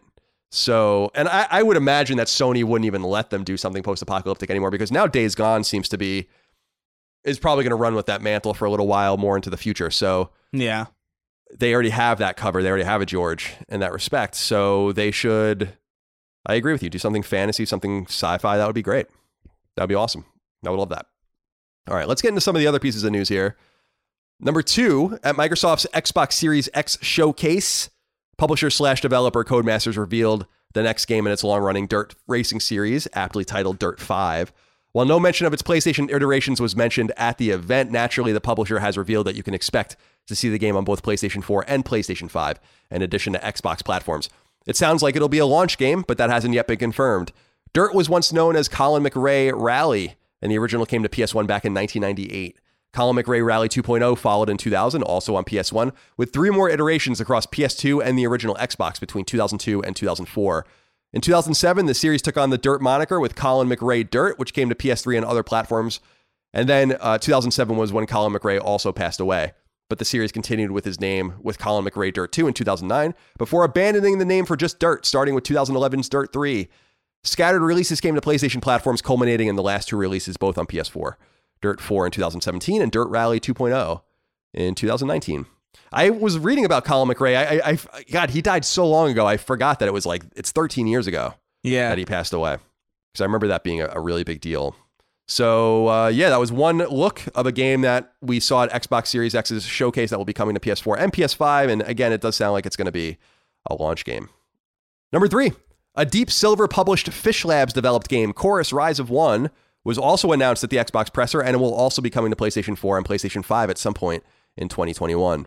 The announced trailer shows a slick-looking space combat game with your character flying an A-wing-looking ship. There's not much else to say about the game, however, as the trailer is barely 90 seconds long with quite a bit of cinematic flair. The Koch Media-owned publisher Deep Silver is a well-known player in the AA space, but Fish Labs is perhaps lesser known. Located in Germany, the studio is best known for its iOS series Galaxy on Fire. And up to this point, the only traditional hardware it has made games for is the Nintendo Switch, where it ported or is still porting some games on Deep Silver's behalf, including Saints Row the Third and Saints Row 4. Chorus Rise of One will be the team's first original console game in its 16-year history. Ooh. What did you think of that trailer? I thought that game kind of looked pretty neat, actually. Yeah, it looked all right. Like you said, it was a bit quick. There really wasn't much to digest, but it seems like a neat little game, especially for a debut title on a console. It's pretty cool. Certainly. And it's worth noting, I just want to reiterate that those are really the only games other than what we've talked about that are confirmed as of the time we're recording this for PlayStation consoles. It's fair to assume all of those games are coming, but press releases haven't indicated at the time of recording that other games are coming to PlayStation 4 and or PlayStation 5. So we'll leave those out of here for now so we have completely accurate information. We don't have to backtrack later. And we'll cover the rest of the games on our Xbox Series X specific Sacred Symbols Plus episode. This is a big piece of news here, Chris. I'll be curious to think what you think of this. Number 4, it looks like the Mass Effect trilogy is finally coming to either current gen or next gen consoles, or potentially both, if a report from website VentureBeat is any indication. In a breakdown of EA's recent financial documents, the website notes that the publisher has 14 games brewing, both at its internal studios and at external partners. While some of these games are obviously known quantities, a new FIFA, a new Madden, a new NHL game, etc., one of them in particular is an HD remake. However, buried in the article near the very end is this sentence, quote, "Oh, and that HD remaster of an EA game is the Mass Effect trilogy," end quote. So someone at VentureBeat is in the know and confident enough to make that declaration. The beloved original Mass Effect trilogy has been conspicuously absent from current-gen platforms, particularly PlayStation 4, where it cannot be played at all, even through PlayStation Now. Mass Effect has always been a step behind on PlayStation platforms. The original came to Xbox 360 in 2007, but didn't come to PS3 until 2012, while the sequel came to PS3 in 2011, a year after it came to Xbox 360 and a year before the original. Mass Effect 3 launched in 2012 across all applicable platforms at the same time, however. Mass Effect Andromeda, which was planned to spin the franchise in a new direction, came out in 2017 on PS4 and elsewhere, and was a critical and commercial dud, putting the franchise on ice. Perhaps this HD trilogy will revive BioWare's dormant spacefaring series. I was really excited to see this, but it seems so late. What do you think? It does seem a little bit late, but I also feel like I recall, I don't know, maybe saying something about this and how we weren't so far away from a Mass Effect trilogy coming to Nuka. Maybe. Maybe I just have this wizard angel demon thing that's been following me around and granting my wishes is lending an ear. Yeah, rearing its head once more. Once more. We got a lot of letters to the show, about, asking me just to bring up games so that you can wish them into existence. This is good news. I really am of the mind, and I've said this many times, so I don't mean to be stale with it, but I really feel like they stayed away from porting the trilogy because they knew it was going to expose Andromeda for being so bad. Yeah. Or so subpar. And I think that's why they stayed away from it for so long. And now I think it makes a little bit more sense. But it's been frustrating because I think on Xbox One, you can play the original trilogy in backwards compatibility, but you can't. There's no way to do it on PS4 through PlayStation. Oh, yeah, sorry. No, it's okay. No, yeah, I was actually playing it recently. Like in the last month or two, I was playing Mass Effect 2 on back compat. So it is technically available on current gen, but only on one of the big three. I wonder if it'll come to Switch. That'll be interesting. Yeah, the VentureBeat article said that to not expect the trilogy on Switch immediately. So it sounds like it'll probably come to PS4 and 360 or PS4 and Xbox One first. Yeah, and maybe I don't know, and then maybe there'll be like nice little additions for backwards compatibility to entice people, because it is time to play these games again. It has been a while. It's been 8 years since Mass Effect 3 came out, which is incredible. It makes me feel so old when I think about that, because I reviewed that game at IGN. I remember it so well, but maybe overrated it a little bit, but I don't know. I gave it a 9. Might be a little high, but I would love to go back and play them. And it is annoying that, because we're going to do a Mass Effect episode of Knockback on the first one. I have it on PS3 and I have to like dig out the PS3 and play it on there. I just don't want to do that. It's just annoying. So I'll be curious to know, because we had mentioned earlier the EA Play thing on June 11th. I wonder if this is going to be announced there. And it would be really cool if they did that and actually released it at the time that they announced it, if they could just hide the trophies and achievements so it's not spoiled. That would be pretty cool. So we'll keep an eye out for that. And maybe VentureBeat is just totally wrong, but I don't think that they are. They're a pretty well-connected website. Angie's List is now Angie, and we've heard a lot of theories about why. I thought it was an eco move. Fewer words, less paper. No, it was so you could say it faster. No, it's to be more iconic. Must be a tech thing. But those aren't quite right. It's because now you can compare upfront prices, book a service instantly, and even get your project handled from start to finish. Sounds easy. It is, and it makes us so much more than just a list. Get started at Angie.com. That's ANGI, or download the app today. Angie has made it easier than ever to connect with skilled professionals to get all your jobs projects done well. I absolutely love this because, if you own a home, it can be really hard to maintain. It's hard to find people that can help you for a big project or a small. Well, whether it's in everyday maintenance and repairs or making dream projects a reality, it can be hard just to know where to start. But now all you need to do is Angie that and find a skilled local pro who will deliver the quality and expertise you need. Angie has over 20 years of home service experience, and they've combined it with new tools to simplify the whole process. Bring them your project online or with the Angie app, answer a few questions, and Angie can handle the rest from start to finish.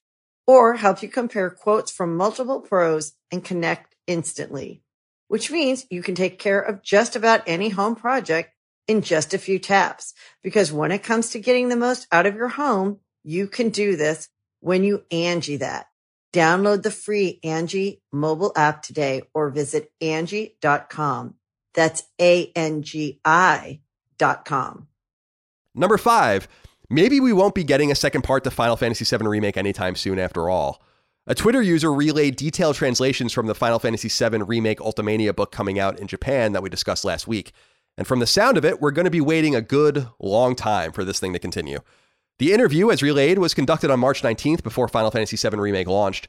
And Naoki Hamaguchi, Final Fantasy VII Remake's co-director, noted that the second part is only in the planning stages, with no concrete details on how they will proceed. Meanwhile, Motomu Toriyama, the game's other co-director, noted that he is quote-unquote apprehensive about how they will take the game to the world map that opens up after Midgar in the original game, while he also says that he doesn't even remember much of the original game after Midgar and will need to brush up on that before making any decisions. Hamaguchi, meanwhile, notes that they will need to balance exploration and open-endedness with telling a dramatic story, which was their goal with the original remake release.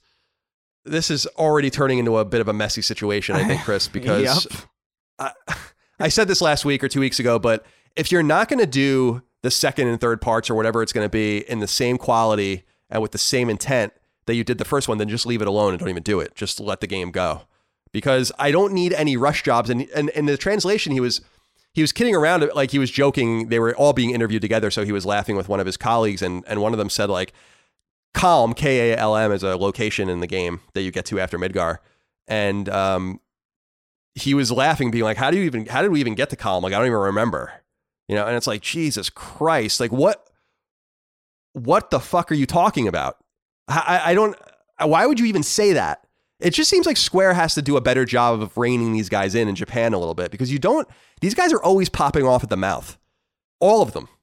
Like everyone that's worked on this game, everyone that worked on Kingdom Hearts and Final Fantasy 15, they all seem to just not be able to shut the fuck up and like just be like, we don't know, or like with the game's in pre-production or whatever. They just put out all of this conflicting information.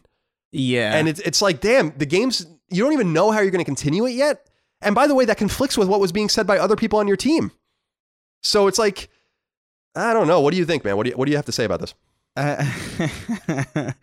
I think it might be, this might be a Chris was right. I truly, like in the marrow of my bones, do not believe we're going to get to see this thing truly finished. I just don't see it. And that's been my expectation. So I'm not super disappointed or surprised. I love the remake, but like, I mean, this is kind of something that I just anticipated. Like you spend so long working on the first, not even half of Final Fantasy VII. You know, like what would you say percentage wise the remake covers of the original? 15%. 15%. Like yeah, maybe 20%. Maybe it's been years. You know, on 15%. Like there's no way, dude. This is gonna be, if they're going to do this, this is gonna be like 7 games, like 8 games, 10 games. It's just not in the cards. Yeah, I think you might be right, and I just don't. My thing with them, because I know that they were saying last week that they want to maybe do it quick little bursts, and I'm like, just don't do it at all. You made something so special here with the remake. I haven't finished it yet, but it's so clearly special and so clearly thoughtful and well done. You're gonna ruin it. Don't ruin it.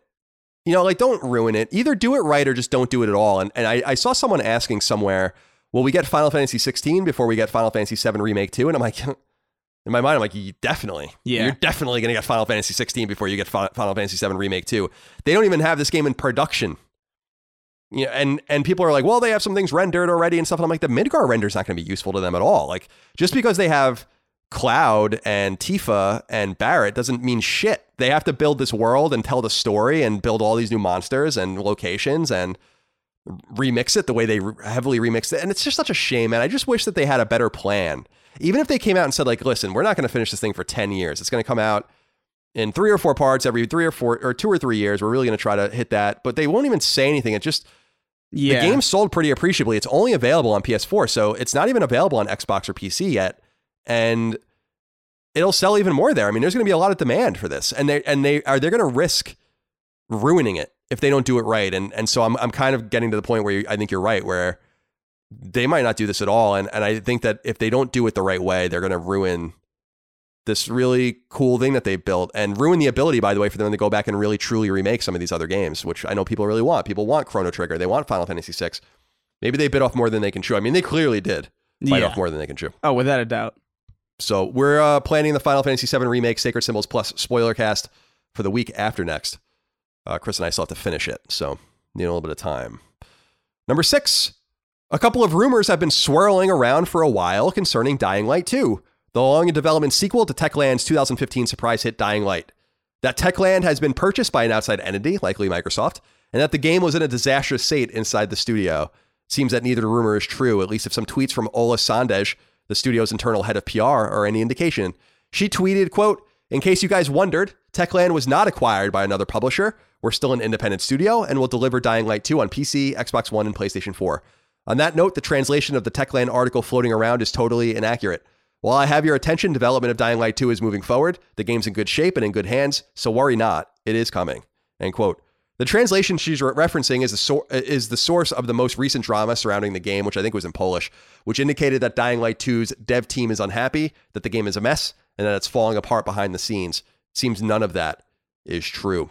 This is good news in some sense, not only for Dying Light 2, which I'm really excited about if she's telling the truth, but that I was getting afraid that Microsoft did buy these guys. I don't think that would have affected Dying Light 2. It definitely wouldn't have, because they're with another publisher in Square Enix. Yeah. I believe. Oh, no, they're self-publishing it. I think that, no, are they? I'll look it up in a sec. But that the game, it is taking a weird amount of time, and it is important to remember that Dying Light is actually an exception to the rule at Techland. And I think that's something that we have to kind of remember, that these guys made Dead Island and some other shit that wasn't that good. That's why Dying Light was so interesting, because it was so well done. But what do you think about this? These quotes from Ola Sandej, the PR head at Techland, about the studio has not been purchased. The game's still coming. The Polish article is wrong. And there's harmony at Techland. Do you believe it? I believe part of it. I believe that, yeah, there's probably not, they're probably not owned by any publisher now. That's definitely not true. If they're willing to come out and say it, because that would be really fucking awkward. That would be a really awkward thing to talk about with their publisher. But I can't help but see this lengthy development cycle and think that something is wrong, something is amiss. This seems like, ironically enough, a Dead Island 2 situation where you've got this zombie game that's just in development hell for seemingly no real good reason. It seemed like the game was in pretty good shape when I saw gameplay of it. I don't even know how many years ago at this point. 2017, 2018, something like that. Like, they showed this game off. I remember seeing this game being played. One of my friends, I remember interviewing the staff and like the devs, and I was like, oh yeah, that looks pretty cool. And only until today did I not even realize, like, oh yeah, that's still not out, and it's been a considerable amount of time. It's a little weird. It is weird because one of the major pieces of contention in the rumor was that Chris Avellone, who's the writer of the game, is not on the same page as the development team, and that is causing a lot of chaos. And Chris Avellone didn't write the original Dying Light, so he is coming into this kind of on his back foot in a way, which makes sense. For people that don't know who that is, he wrote Jedi Fallen Order. He's writing Bloodlines, Vampire the Masquerade Bloodlines 2. He wrote Wasteland 2, I think. He did a lot of writing on New Vegas and Alpha Protocol. And he was one of the guys that was really involved in like the original Planescape and Icewind Dale and all that stuff set in Baldur's Gate. So he's a well-established writer, and a lot of the stuff was kind of surrounding him. And it seems like that might be unfair. But the one thing that she says, Chris, that bothers me a little bit is that we are still delivering Dying Light on PC, Xbox One, and PlayStation 4. That's meaningless because Mojang has been owned by Microsoft for 6 years and they're releasing in like 2 weeks a game on PlayStation 4. That just because Microsoft owns them or would have owned them doesn't mean that they're not going to put a game on PS4. And we see plenty of studios that are purchased, Obsidian being a really good example, that released a game on PS4 after they were purchased because they had promised it to someone else. Now, this is a self-published game. I was looking at it as Techland Publishing that's publishing it. I don't know where I got Square Enix from. But I do believe her too. I don't think that they've been purchased by anyone. People might be sniffing around and trying. But I agree with you. I think that there's probably something amiss with this game because remember, it was supposed to be out by now. And it was actually, I think, supposed to come out last year too. And then they pushed it to 2020 and then they pushed it, I think, even further. So I'm a little worried about it. And it's kind of shitty because I thought Dying Light was so special and I thought that they had an understanding of what they needed to do to deliver a really good sequel. I don't want to say it shouldn't be hard because it's really hard to make any game. But they had the formula of what worked, the gameplay. As long as you just deliver the gameplay again and have a nice new spin on the story and a nice new setting, it shouldn't be that complicated. It's not like they're making a new IP, so yeah, I am a little concerned about it myself. It's a little. It's never a good sign when a game's been in development for this long, especially with this. What's weird about it too is that they were so open about it for a decent amount of time, and they were like showing it off and stuff, and then like they just went silent for like years. That's the weird thing to me. Like, that's almost weirder than having like a long dev cycle. Is just like being open in the beginning and then real silent later. It's like, what's the hell's going on? I don't know. Yeah, as I recall, they talked about that they were making a sequel, and then was it at the Xbox event a few years ago when they actually showed it, and then they seemed real bullish about it. You're right, and then it kind of went. Who knows? Who knows? It doesn't seem like everything's as tranquil as she's letting on, for sure. Yeah, but certainly not. I mean, I imagine we'll see. I imagine that the whole pandemic is obviously, kind of throwing everybody for a loop. But I mean, it seems like this project was already kind of in a weird state of mismanagement, or like at least some slight amount of turmoil even before all this. So yeah, definitely. We'll see. We will see. That's a game I am very excited about. So we'll see when we learn more. Hopefully it'll come out this year. I hope it's not one of those games that's stranded on last gen platforms after the new consoles come out, because then people aren't going to play it. Yeah. But we will see. Number 7. Some Activision-related news has been making the rounds that will please fans of many of the Mega Publishers series. For starters, IGN reported on an interview Infinity Ward's Taylor Kurosaki, who used to be at Naughty Dog, who gave to French website GamerGen, in which he seemingly confirms that the mega popular free-to-play Call of Duty game Warzone will be coming to next-gen consoles around the time they launch, including PlayStation 5.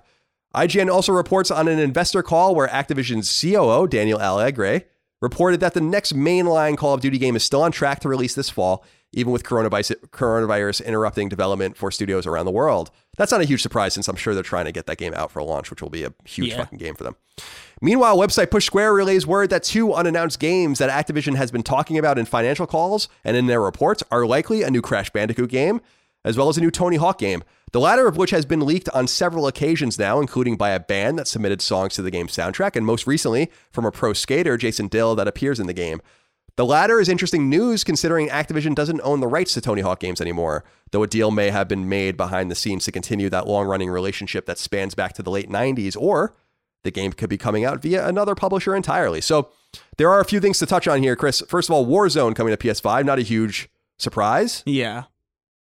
We have Call of Duty, the next mainline Call of Duty game, coming to PS5, likely and PS4 this fall. Also not a huge surprise. We'll see if they actually can do that or not. But the bigger thing I wanted to talk to you about was Crash Bandicoot. What do you think about a new Crash Bandicoot game? That's interesting. My hope is that it's a new Crash Bandicoot game, because I'm all about that. Like, that's exciting. If it's another remake, like, you're kind of when you've gone past Crash Team Racing, you're kind of after the beloved period. You know, like the Crash games that were on Xbox and PS2 were fine, but they weren't anything that anybody's clamoring for a remake of. That, like, I mean, even I feel like even the SpongeBob game that's being remade was like significantly better than that. You know, significantly. So, like, if it's a new game, I'm excited. If it's another remake, or if it's like Crash Bash, that weird party game that was developed after Naughty Dog left, it's like, I don't need a a remake of a party game from 2002 or whenever the hell that game came out. Yeah, it'll be interesting who's making it, and yeah, I mean, the Call of Duty remastered stuff for remake, and also the Car Racer. I mean, I was totally wrong, as I've said many times about those. I didn't think anyone would give a fuck about that stuff, and I was just way wrong on that. I wasn't even close to being right. So yeah, it does make a lot of sense that they would investigate kind of reviving that IP with a new game. But the Tony Hawk thing is a little weirder to me, and I don't know if it's because people are reporting on things they only half know about, or if they have a little bit more information than they can talk about. But Maple Media, which I think is Tony Hawk's company, has owned the rights to Tony Hawk Pro Skater and Tony Hawk is like likeness for skating games since 2018. And I don't know if what we're going to find out is that Activision is reviving that relationship, or if people are conflating things and we're going to get a Tony Hawk game from another publisher. It would make a lot of sense that Activision would try to get back into bed with them. They have the money to spend. I'm sure Tony Hawk would love to get that Activision money again, going back to their Neversoft days, of course. So we'll see what happens. I mean, this game is clearly real. It's just a matter of, just because that one punk band or whatever like blew it up with their songs being in the game, and then Jason Dill is talking about the game. So yeah, I think it exists. I think it's real. I think, and I think honestly, I think Activision might have gone back to it. I think they probably saw that that Tony Hawk game. What was it? Pro Skater 5 or whatever. Yeah, that they got out like right under the wire. I saw that they probably. I assumed that they probably saw that come out and release like to complete disappointment, like one of the worst games that year, and Activision was probably like, hey, you know, we did this pretty good when we were doing it. Like maybe come back. Maybe we'll strike a deal or something. I don't know why Activision is Larry David from Curb Your Enthusiasm, but that's kind of how I feel it is. Yeah, Robomoto took over from Neversoft, and that began with Motion and then Ride in 2008 and 2009. And none of those games were, they even did the Pro Skater HD remake, which I know people did like. That was on PS3, came out in 2012. But Pro Skater 5, I mean, was long rumored to have come out so quickly in 2015 because they were trying to get it out before they lost the rights, I guess, to the IP. And then that game Skate Jam from Maple Media came out in 2018. That was only on iOS and Android. So the series has been dormant. And as we've said in the past, like there are a couple of skating games like Session that are going to try to fill this void. So there is a desire for this. It's just a matter of if they can make it happen or not. And I don't know if they have an external developer. Neversoft is kind of doing, Robomoto doesn't exist anymore. And Neversoft has been folded, I think, into Infinity Ward. So they don't exist anymore either. So I'll be interested to see how this all turns out. I have no idea. Yeah. Very interesting to see. It'll be wild to see. Yeah, it'll be really fun. I hope they do come back to Activision so they can use the whole Pro Skater thing and go on with it. So, number 8, this is a weird one. In a peculiar move not often seen in the games industry, 2 IP-wielding publishers have swapped franchises with each other in a deal most akin to a sports trade. As reported on THQ Nordic's Twitter account, THQ Nordic sent its Red Faction and Painkiller IP to Koch Media, and in return received Risen, Sacred, Rush for Berlin, Second Sight, and Singles, Flirt Up Your Life. Now, this is definitely a weird deal, not only because of the trade, but because Koch Media and THQ Nordic are technically in the same corporate family. So this seems to have to do more with the immediate semantics than long-term IP ownership, as Embracer Group, which owns both entities, still control all applicable IPs in the deal. Red Faction is definitely the biggest series in the deal, the original having first come to PS2 way back in 2001. It's one of the first games on PS2 I bought. Red Faction Armageddon, launched in 2011, was the last game in the series before the original THQ went belly up, and Deep Silver acquired the franchise off the heap. Painkiller is a game first launched in 2004, developed by People Can Fly, the studio once in the Epic family that worked on Gears of War and created Bulletstorm. Sacred is a long-running action RPG series that first launched in 2004 and was last seen in the form of Sacred 3 in 2014 on PS3 and elsewhere. Risen is a trilogy of action RPGs helmed by THQ Nordic-owned Piranha Bytes, with the last game, Risen 3, coming to both PS3 and PS4 in 2014. Rush for Berlin is an obscure PC RTS first launched in 2006. Second Sight was a little-known stealth game launched on PS2 and elsewhere in 2004. And finally, Singles Flirt Up Your Life was a PC simulation game launched in 2003 with a PC sequel coming in 2005. This was weird. I don't know. I don't remember ever really seeing anything like this before. Yeah. They even tweeted about it as if it was like a sports deal with like they're acquiring this for this. It's like, seems to me that Koch Media kind of got the better end of this because they got Red Faction and Painkiller. Well, yeah, of course. Yeah. Like Painkiller and Red Faction are obviously the better one. Like you're really trading down, but also it's the same company. So who cares? Like, yeah, I don't really, just seems like a shifting around of assets more than a trade.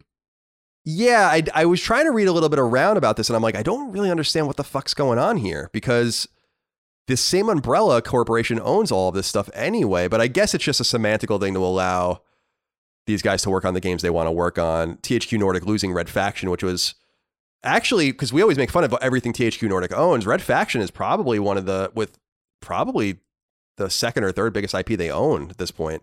Yeah. Sacred and Risen are both like mid-tier games that probably could live in this era of persistent action RPGs, but I just don't know.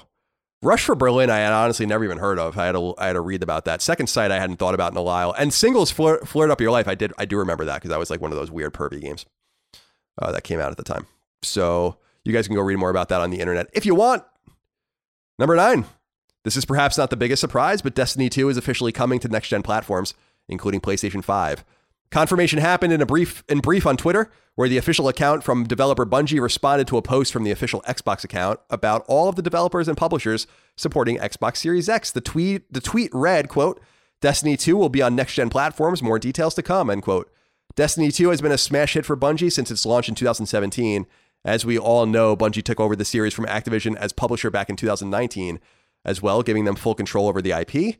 What the studio's plan is for when the ports will be ready remains to be seen. What do you think about this, Chris? You're a huge Destiny fan. You think we'll see this in time for launch? I think so. I would be confused. This is the weird thing about this era is that, like, because it's already backwards, because the Series X is presumably backwards compatible, you could already kind of play Destiny 2 as it exists on your Series X. Probably, I would imagine. It would be weird if they gated that, especially because there's cross-platform. I would assume there would be cross-platform play. It'd be weird if you just locked players out based on what platform they had, specifically with this generation, as opposed to the last one. It seems reasonable, although because Destiny 2 is an online game, I don't know if you're going to see much in the way of, like, the features that the Series X is likely, or the next generation in general is likely to be focusing on. So, like, faster load times and stuff, like, that's all dictated by connectivity and internet connection anyway. in a game like that. So you're probably not going to see stuff like that. I wonder if they will boost frame rates and maybe fidelity. I would hope so.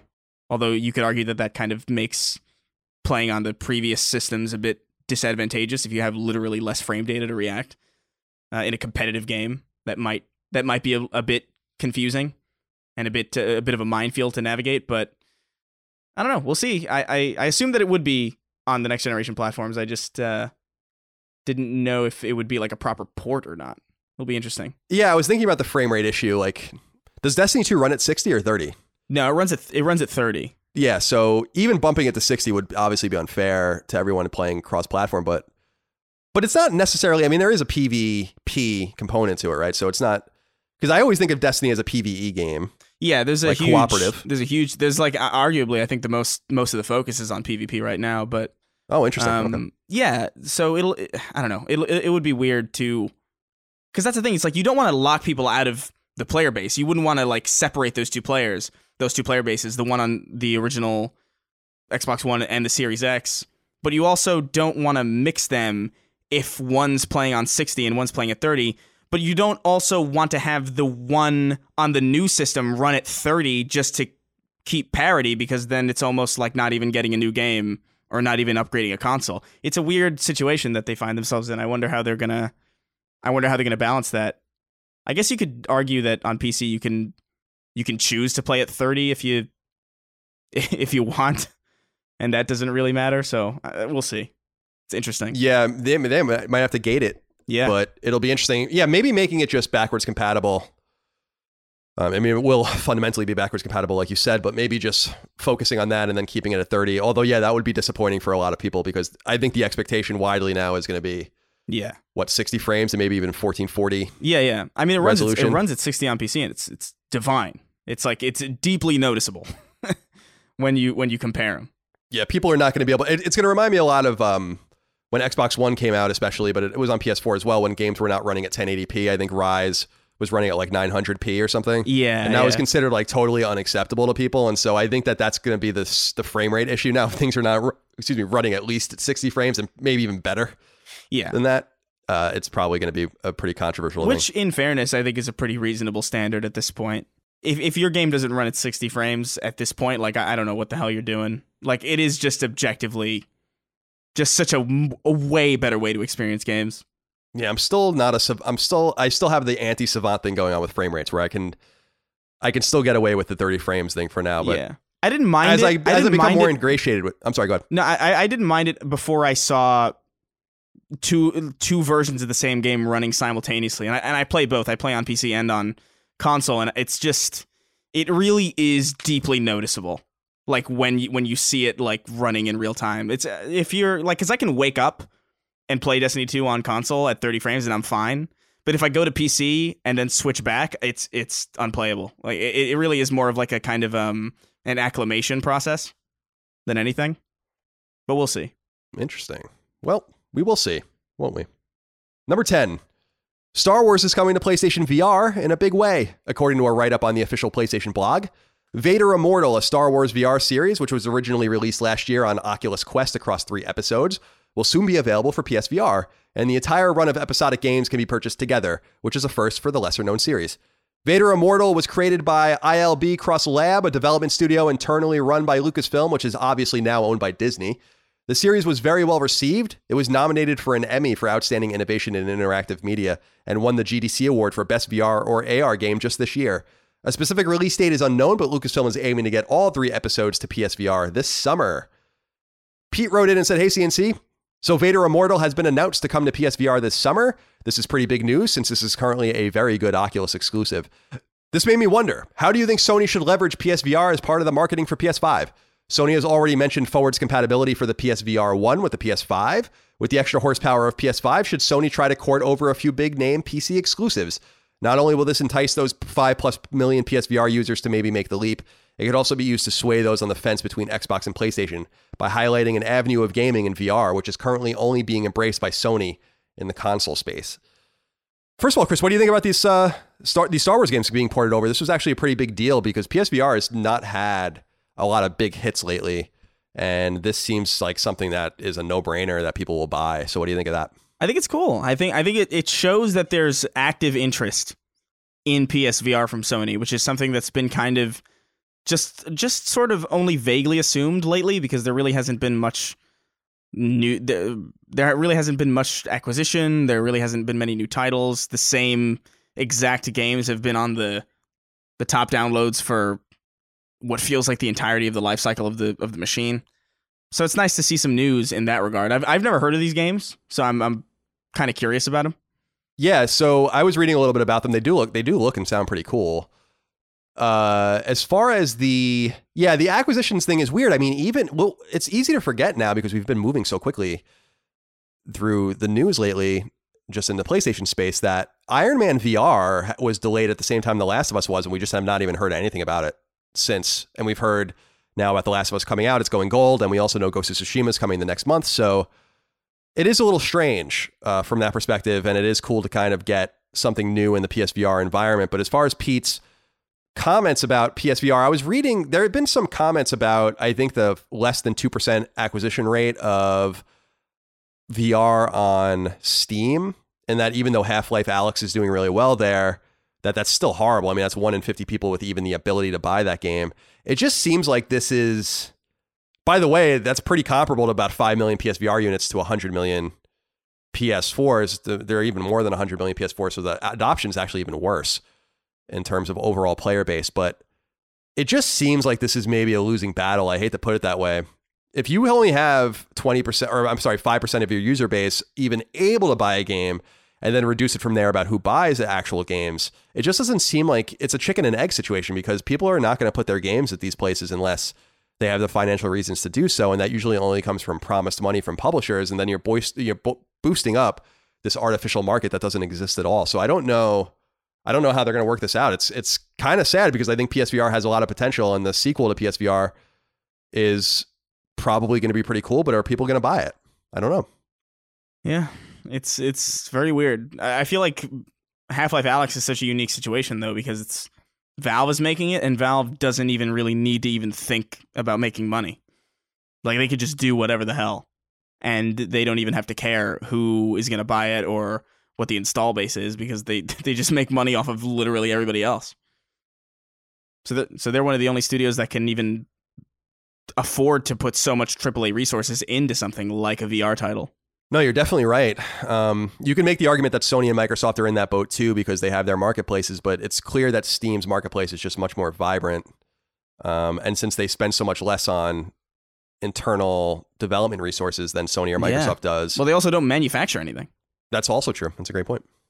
So yeah, there's much to learn about what Steam is doing and what Valve has done in order to kind of right the ship. And I do appreciate Alyx just from the sense of them doing it. They definitely didn't have to do that. They even took one of their own studios that they just acquired and canceled their game and put them on it. So they did make some sort of sacrifice in terms of Campo Santo. So we will see how it all goes with PSVR and PSVR 2, but I'll be keeping a keen eye on this Darth Vader game, and I'll be curious to see how it does. Because it's the same, well, we're going to talk about it actually right now, but it's the same games in the VR top 10 list in sales every month. So it's not a good sign for PSVR's viability. Number 11, Sony has revealed the most downloaded games on PlayStation Network for the month of April, and the top game shouldn't come as any surprise. The top 20 most downloaded games on PSN for PS4 in April were in order: Final Fantasy VII Remake, Call of Duty Modern Warfare, NBA 2K20, Grand Theft Auto 5, Call of Duty Modern Warfare 2 Campaign Remastered, Resident Evil 3 Remake, Minecraft, FIFA 20, Monopoly Plus, Spider-Man, Madden NFL 20, Rainbow Six Siege, Uno, Predator Hunting Grounds, MLB The Show 20, Red Dead Redemption 2, Need for Speed Heat, Rocket League, God of War, and Kingdom Hearts 3. PSVR's top downloaded games were in order: Beat Saber, Creed Rise to Glory, Job Simulator, Rick and Morty Virtual Reality, Arizona Sunshine, Super Hot VR, Vacation Simulator, Drunken Bar Fight, Astrobot Rescue Mission, and The Room VR. The Room VR, A Dark Matter. Call of Duty Warzone, Fortnite, and Apex Legends were the top downloaded free-to-play games, and Fortnite and GTA Online topped the DLC and expansions chart. So that PSVR list could really be any month's PSVR list at this point. Sounds the same every month. You could interchange them with every single month, and it would be probably accurate every time. Yeah, nothing ever changes. So, number 12. While this might not mean anything, it almost certainly does. Ubisoft has secured the URL for Prince of Persia 6, presumably the next edition of its long-running Prince of Persia franchise. Not shockingly, the URL is princeofpersia6.com, and it was secured just days ago. Ubisoft has yet to comment on the game, and it's unclear if and when we'll see it, but the URL's emergence happens on the tail of a leak of Prince of Persia footage from a long-since-canceled game called Prince of Persia Redemption. The age of the footage is unknown, but Jonathan Cooper, who worked at Ubisoft at the time and has since gone on to work for Naughty Dog and others, noted on Twitter that the footage is real and from an internal pitch, and that it inspired his team's pitch for Assassin's Creed 3. Assassin's Creed 3 came out in 2012 and entered development in early 2010, and so it's presumably footage from either 2008 or 2009. The original Prince of Persia, a side-scrolling platformer, came to Apple II in 1989 and was followed by a PC sequel, The Shadow and the Flame, in 1993. The series was revived in 1999 in 3D, where it came to PC and Dreamcast, and with publisher Ubisoft's backing, made the leap to AAA 3D console series with the Sands of Time in 2003, which came to PS2 and other platforms. Ubisoft was quick to release subsequent Prince of Persia games, including 2004's Warrior Within and 2005's The Two Thrones, among others, though the franchise has been essentially dormant since 2010, when Prince of Persia: The Forgotten Sands came to PS3 and elsewhere. Chris, are you a fan of this series, and did you see this footage, this leaked footage that's been circulating? I played a little bit of Sands of Time, but I didn't really play any of them afterward. That footage looks cool as shit, though. It does. That is genuine. Yeah. Like, the animation specifically is pretty impressive. Even impressive by today's standards. I was looking at it and I was like, that's pretty fluid and really shockingly well animated. Yeah, it looked cool, and in just researching for the show, I'm not a huge Prince of Persia fan at all. I think the only Prince of Persia game I really played was, let me look at this here, I think the Sands of Time. Yeah, I think I bought that game when I was in college early on. I've never been a fan of the franchise or the series or the character or whatever. I don't care much about it. But I was surprised. I thought that more Prince of Persia games came out after The Forgotten Sands, but apparently not. So it sounds like it's going to come back. I was reading something that the original creator of Prince of Persia still owns, I guess, a piece of the IP, and so Ubisoft's, I think actually Jonathan Cooper might have said that so the original guy that created it still owns a part of it, and Ubisoft has publishing rights, so their margins are much lower, and that's why the series has been essentially abandoned. Well, yeah. Well, they were working on one that essentially just became Assassin's Creed. I know that's how Assassin's Creed started. Oh, I don't even think I knew that. That's interesting. They were working on a Prince of Persia game, and they were like, this IP is a little weird. Yeah, they're splitting the money with others, so I had no idea. I don't know anything about where Assassin's Creed I might be talking from. out my ass, but I'm pretty sure that's a thing that I remember as from the real timeline. From the real timeline. Yeah. Number 13 is a wrap-up. Website Gamatsu reports that Blaster Master Zero 2, presumably from Japanese developer Innie Creates, is coming to PS4, even though it hasn't even been officially announced yet. It basically leaked in the back end and people found it. That VR game, Little Witch Academia VR Broom Racing, which I know Chris is excited about, is coming to PSVR in early 2021, later than expected due to coronavirus. That puzzle platformer Evergate is coming to PS4 later in 2020, and that action game Foregone is coming to PS4 on October 5th. And that Gladiator-esque VR game Gorn is coming to PSVR on May 19th. Website Push Square reports that delayed horror game Those Who Remain will now come to PS4 on May 28th. That first-person action game Ghost Runner is coming to PS4 later in 2020. That stylish racing game Inertial Drift, which looks really cool, is coming to PS4 on August 7th. And that Souls-like game Everything is Full of Gods is coming to PS5 at some point in the unknown future. Website IGN finally reports that racing shooter Disintegration will come to PS4 on June 16th, and that racing game NASCAR Heat 5 is PS4 bound on July 10th.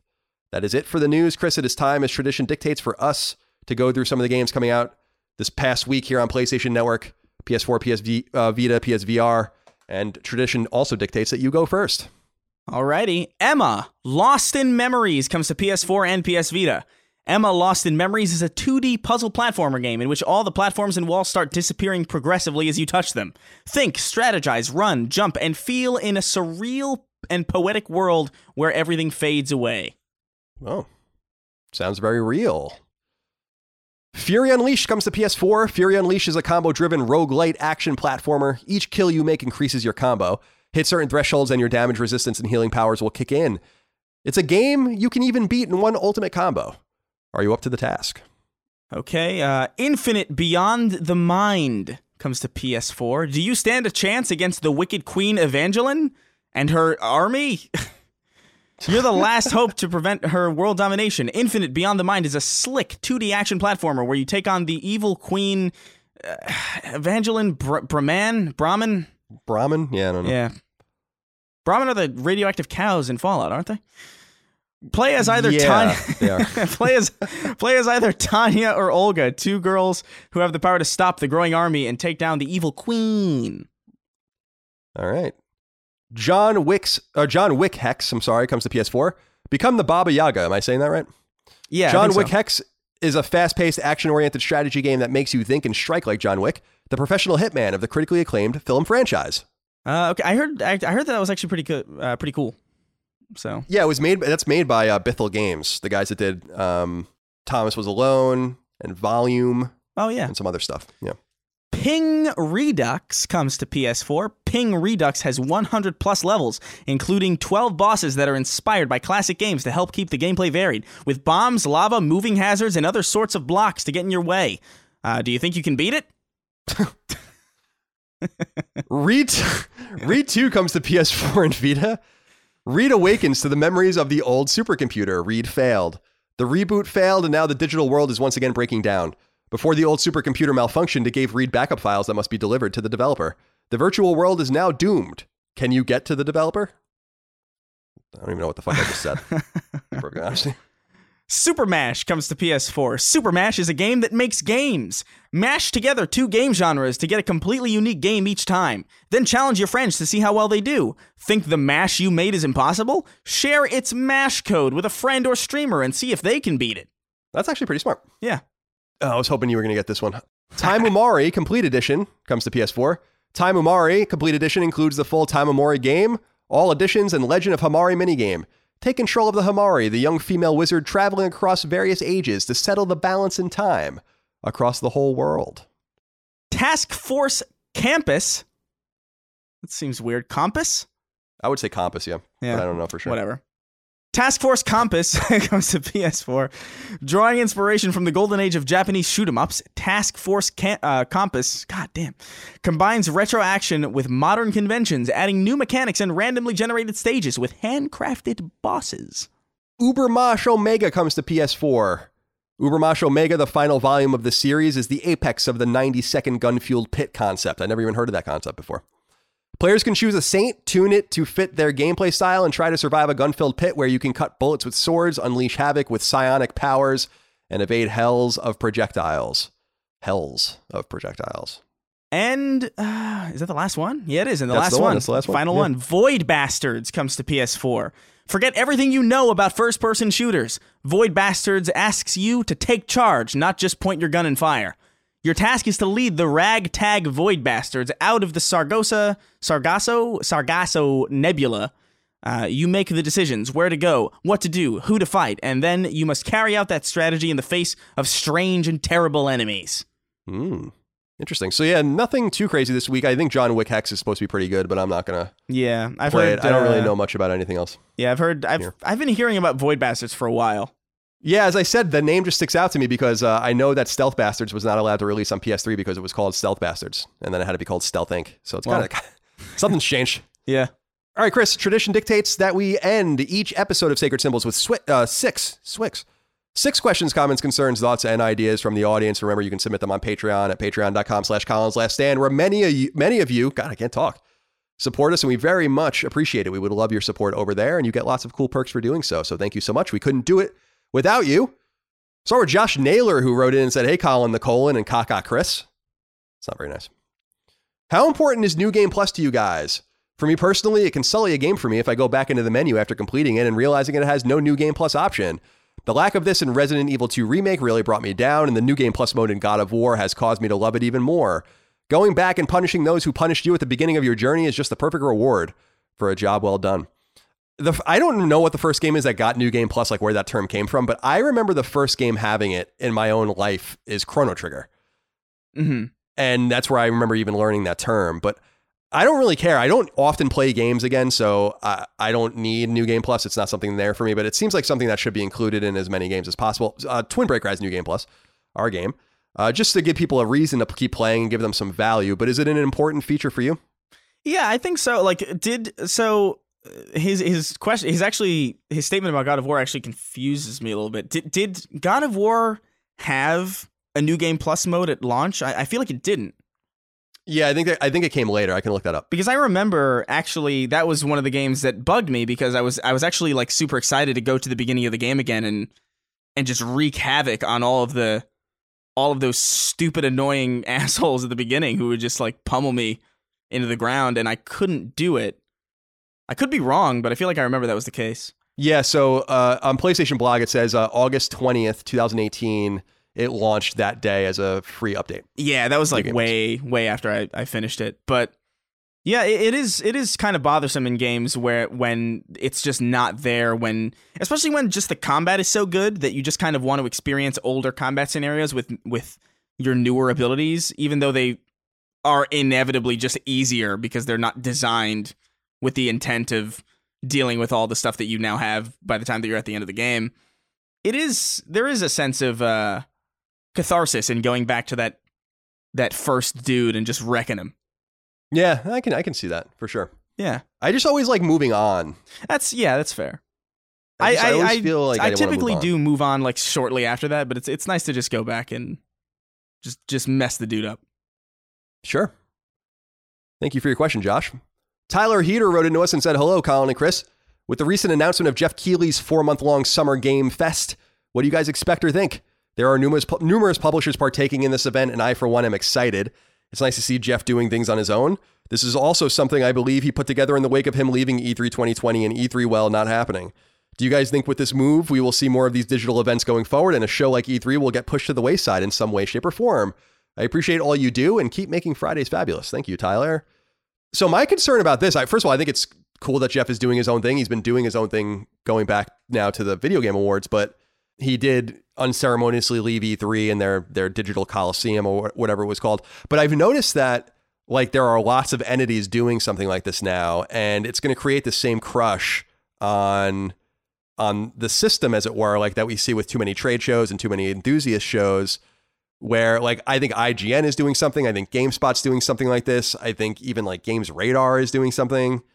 So it just seems like I wish people would just get out of each other's way, and so that like one or two partners can do this the right way and encourage everyone to see things, because I think what we're going to end up seeing is like a lot of small stuff with eager publishers and developers willing to show it to anyone, and then probably seeing the same shit over and over again from bigger publishers and developers. And I don't think that that's really going to be effective for everyone. So that's my major concern. But what do you think about Jeff's Summer Game Fest? I think it's cool. I like Jeff Keighley. I always have. I enjoy. I like that. I know that he cares a lot, because there's a lot of people who do stuff like this in either other industries or just other mediums, and it's like so obvious that they're just sort of there to just sort of one of the people who comes to mind is like, you remember how Joel McHale was just like a part of all these random streams for video games for no reason, even though it was just clear that he hated every moment. So it's like it's nice to have somebody who's just like authentic and who cares about the industry and the craft and all that. I don't really know what this is supposed to be. Like is like, was the Series X Inside Xbox thing a part of this or not? Like it's kind of weird, because he says it's like several months long of just information about games, which this last Xbox event technically was, but it wasn't a part of this. And you're just like, is there even a distinction as to what's a part of this and what isn't? Or I don't really know what it is still. Yeah, I'm a little confused too, because it does seem like there's a lot of partnerships with publishers, developers, or whatever, and working in tandem to try to touch on everything, which is what I'm saying, which is what I want. But it does seem a little incoherent. I think the biggest players are going to do the best. So obviously Keighley will do really well, and then IGN will do really well. But I don't think that this is going to work out very well for other smaller partners, because I just think it's going to become redundant. I think it's just the same problem that you see with a lot of these shows generally, which is why it was so effective that E3 was when it was, and then Gamescom was when it was, and then PlayStation Experience was when it was, or whatever, because at least there was time to deliver the new goods. And when you start doing the trade show circuit and you realize that a lot of the same builds are being shown everywhere and stuff like that, it's what Sony has actually itself been talking about for a long time, why they stopped even going to these shows, because they had nothing to show. And then people write bad things about their stuff because they're seeing, because there's these unrealistic expectations, I guess, or whatever. So we'll see what happens. But yeah, I like Jeff too. I think he's a really nice guy. Ian Savage wrote in and said, "Hey, Colin and Chris, hope all is well. My question is about the future relationship between From Software and Sony. With Miyazaki and company working on the much anticipated Elden Ring and Demon's Souls Remastered and Bloodborne 2 an obvious choice from Sony to be released on PS5. What do you think are the prospects of Sony potentially purchasing From Software outright, or at least have some kind of second-party relationship with the studio, especially considering the success of the Game of the Year awarded Sekiro Shadows Die Twice? Thanks for being the highlight of my week. Thank you for your kind words, Ian. Very nice of you indeed." FromSoft. Chris, do you think that they make sense within the Sony first party? From a second party, I think they do. I think Bloodborne being an exclusive kind of series from these guys is good, but I don't know if you necessarily want to buy a studio like this when they're already working with you in a pretty reasonable capacity. Also, because I just don't think the optics of it would be too good. I think the most hardcore people who are into Dark Souls and these kinds of games are likely on PC. I don't have like data for that, but that's the sense that I get. And I feel like it would probably be a pretty negative press riddled day if they were just like, "Hey, we just purchased FromSoft and now you can only play literally every single FromSoft game only here from here on out." I just don't think it would play that well. I wouldn't do it, especially when you already have Bloodborne and likely a Bloodborne 2. If I'm guessing correctly, I would imagine that that's on the table. Yeah, it's interesting you say that about PC because that wasn't true for a while, but it seemed like when Dark Souls itself started slowly migrating to PC, I think that started with like Scholar of the First Sin, and then I think they went back and released it on PC or whatever. However it went, I think that's how it happened. Mm-hmm. Maybe I'm wrong about that. I'm looking at the dates now. No, I guess Dark Souls was ported in 2012 to PC. So when that all started, it did seem like the series was kind of living again through PC gamers, but I don't have any data for that either. I don't know for sure. Yeah. It's just the sense that I get kind of navigating the landscape and talking to people is that it's not necessarily PC centric, but it's got a huge hardcore audience on PC, likely because PC is just backwards compatible and they get to play all this stuff without investing in new hardware. Yeah, because I mean, going back to their original, they started but with Kingsfield in the early 90s and mid 90s, and then Armored Core and all that shit. They were always on console. I think that the first time they ever even released a game on PC was when they released Dark Souls as a port. So they do have this opportunity, I guess, to continue to find their audience there. And I think that Dark Souls was one of those games that just Sony let get away because famously Demon's Souls, which came out in 2009, was published by Sony in Japan, but was actually published by Atlas in the West.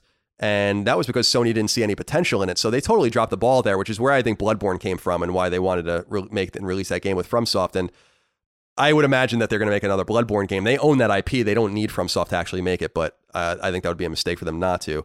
But Sekiro Shadows Die Twice, which came out a little over a year ago, was Activision published. But Chris is right that they already have a bit of a working second-party relationship, not only with Demon's Souls, but then with Bloodborne, but also with, remember, they made that PSVR game, Destiny, that came out in late 2018. That's only on PSVR. They are working on Elden Ring, as he said, and that's going to be a game that's published by Bandai Namco, and that relationship obviously goes back to Dark Souls itself. So we'll see how it all goes, but I agree. I don't know that it would be an optically wise move, although I think it would maybe be a pretty wise move to fill out their catalog. But if you even look at From Software's games, like, they don't release that much. So I don't know that you necessarily even want to be in bed with them. Although I think Sony would have been thrilled to have Sekiro as an exclusive, just as an example, and Elden Ring. Who knows if that's going to be any good, but we will find out. All right, let's move on here. We have 3 more. Nicholas Schaeffler wrote in and said, "Hey there, Seamen Supreme. I'm new to the JRPG genre and recently picked up Dragon Quest XI and Final Fantasy VII Remake. Question: what's with the crazy enemy designs? Dragon Quest XI being the prime offender here. I've never seen such odd creations in a video game. While I enjoy the slimes as an iconic early game enemy, the other enemies like the Cruel Cumber, Lump Wizard, and Lips, the lips are fucking weird, seem out of place in a modern day high definition RPG. Do you find it charming? Is it nostalgic? Thanks for satisfying my curiosity, TGIF." Chris, what do you think about the weird enemies in JRPGs? I think that's honestly one of the few things that bring me to a point where I feel even remotely interested in playing them. I love Japanese enemy designs. Like even today at this Xbox presser, they showed some anime game that I don't remember the name of. It was like Nexus something. Do you remember what this was? I'll look it up. Oh my God, I can't remember. But they had like these enemies that looked like they were flower people.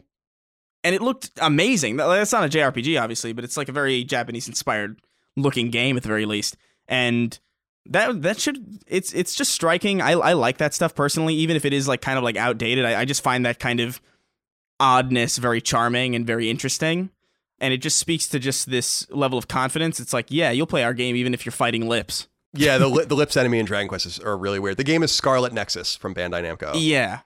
Like, those enemies look amazing in that game. I don't know what the hell that game is, but I'm almost willing to ignore the fact that the protagonists are all anime people to play it. Yeah, I agree with you, Chris. I think that that's part of the charm of the genre is the camp in it and how it takes itself so seriously and yet it's so comical in some way, but it's serious nonetheless. I love that. I love that contrast. And so, yeah, Nicholas, you're new to it. Dragon Quest XI is a weird game. The enemies get way weirder in other games, though. So I highly recommend. I mean, play the original Final Fantasy VII if you want some fucking weird enemies, too. But keep going. Go play some Tales games and other stuff. I want to see a hyper-realistic Lips. Yeah, be careful what you ask for. We know that you can wish things into the Lips are going to be there for you when you open your eyes tomorrow morning. It's going to be my sleep paralysis monster. Oh, man. Awful. Skull Hattie wrote into us and said, hey, guys, long time, first time. I wanted to ask what you think of Assassin's Creed's marketing announcing Valhalla just 6 months before being released. I can't help but love that idea. I can maintain the hype for 6 months easily. I totally forgot about Final Fantasy VII Remake for years, so what's the point of announcing it? Until the release gets close, you don't even really know if a game is going to get through the whole process. This would help prevent delays, angry, impatient gamers, pressure for getting the game out, and more. Am I missing something or are lots of things here? Am I in the vast minority?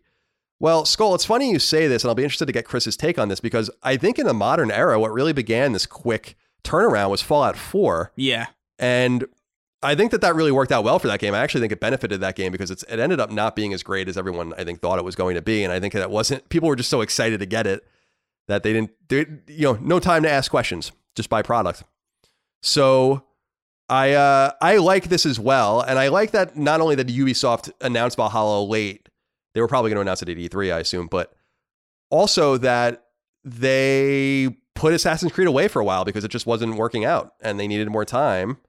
And so I love everything about it. I mean, I love, first of all, I think the game's subject matter is really cool. Again, I'm a little confused why this Saxon 9th century England shit is so big right now. I just don't understand where this came from, but maybe that's just the stuff I'm paying attention to and watching. Maybe it's just not that big. But also, I think that there's been a lot of talk about how this is a bit of a different Assassin's Creed game, that apparently it's not going to be as big and staggering as the last one, which is nice. So it's manageable. And I think that all games should be announced like this. I hate these long lead ups. It does create a lot of expectations. It causes publishers to have to shift release dates around. And like you said, like you forget, this actually happened with one of these games that was announced at the Xbox conference.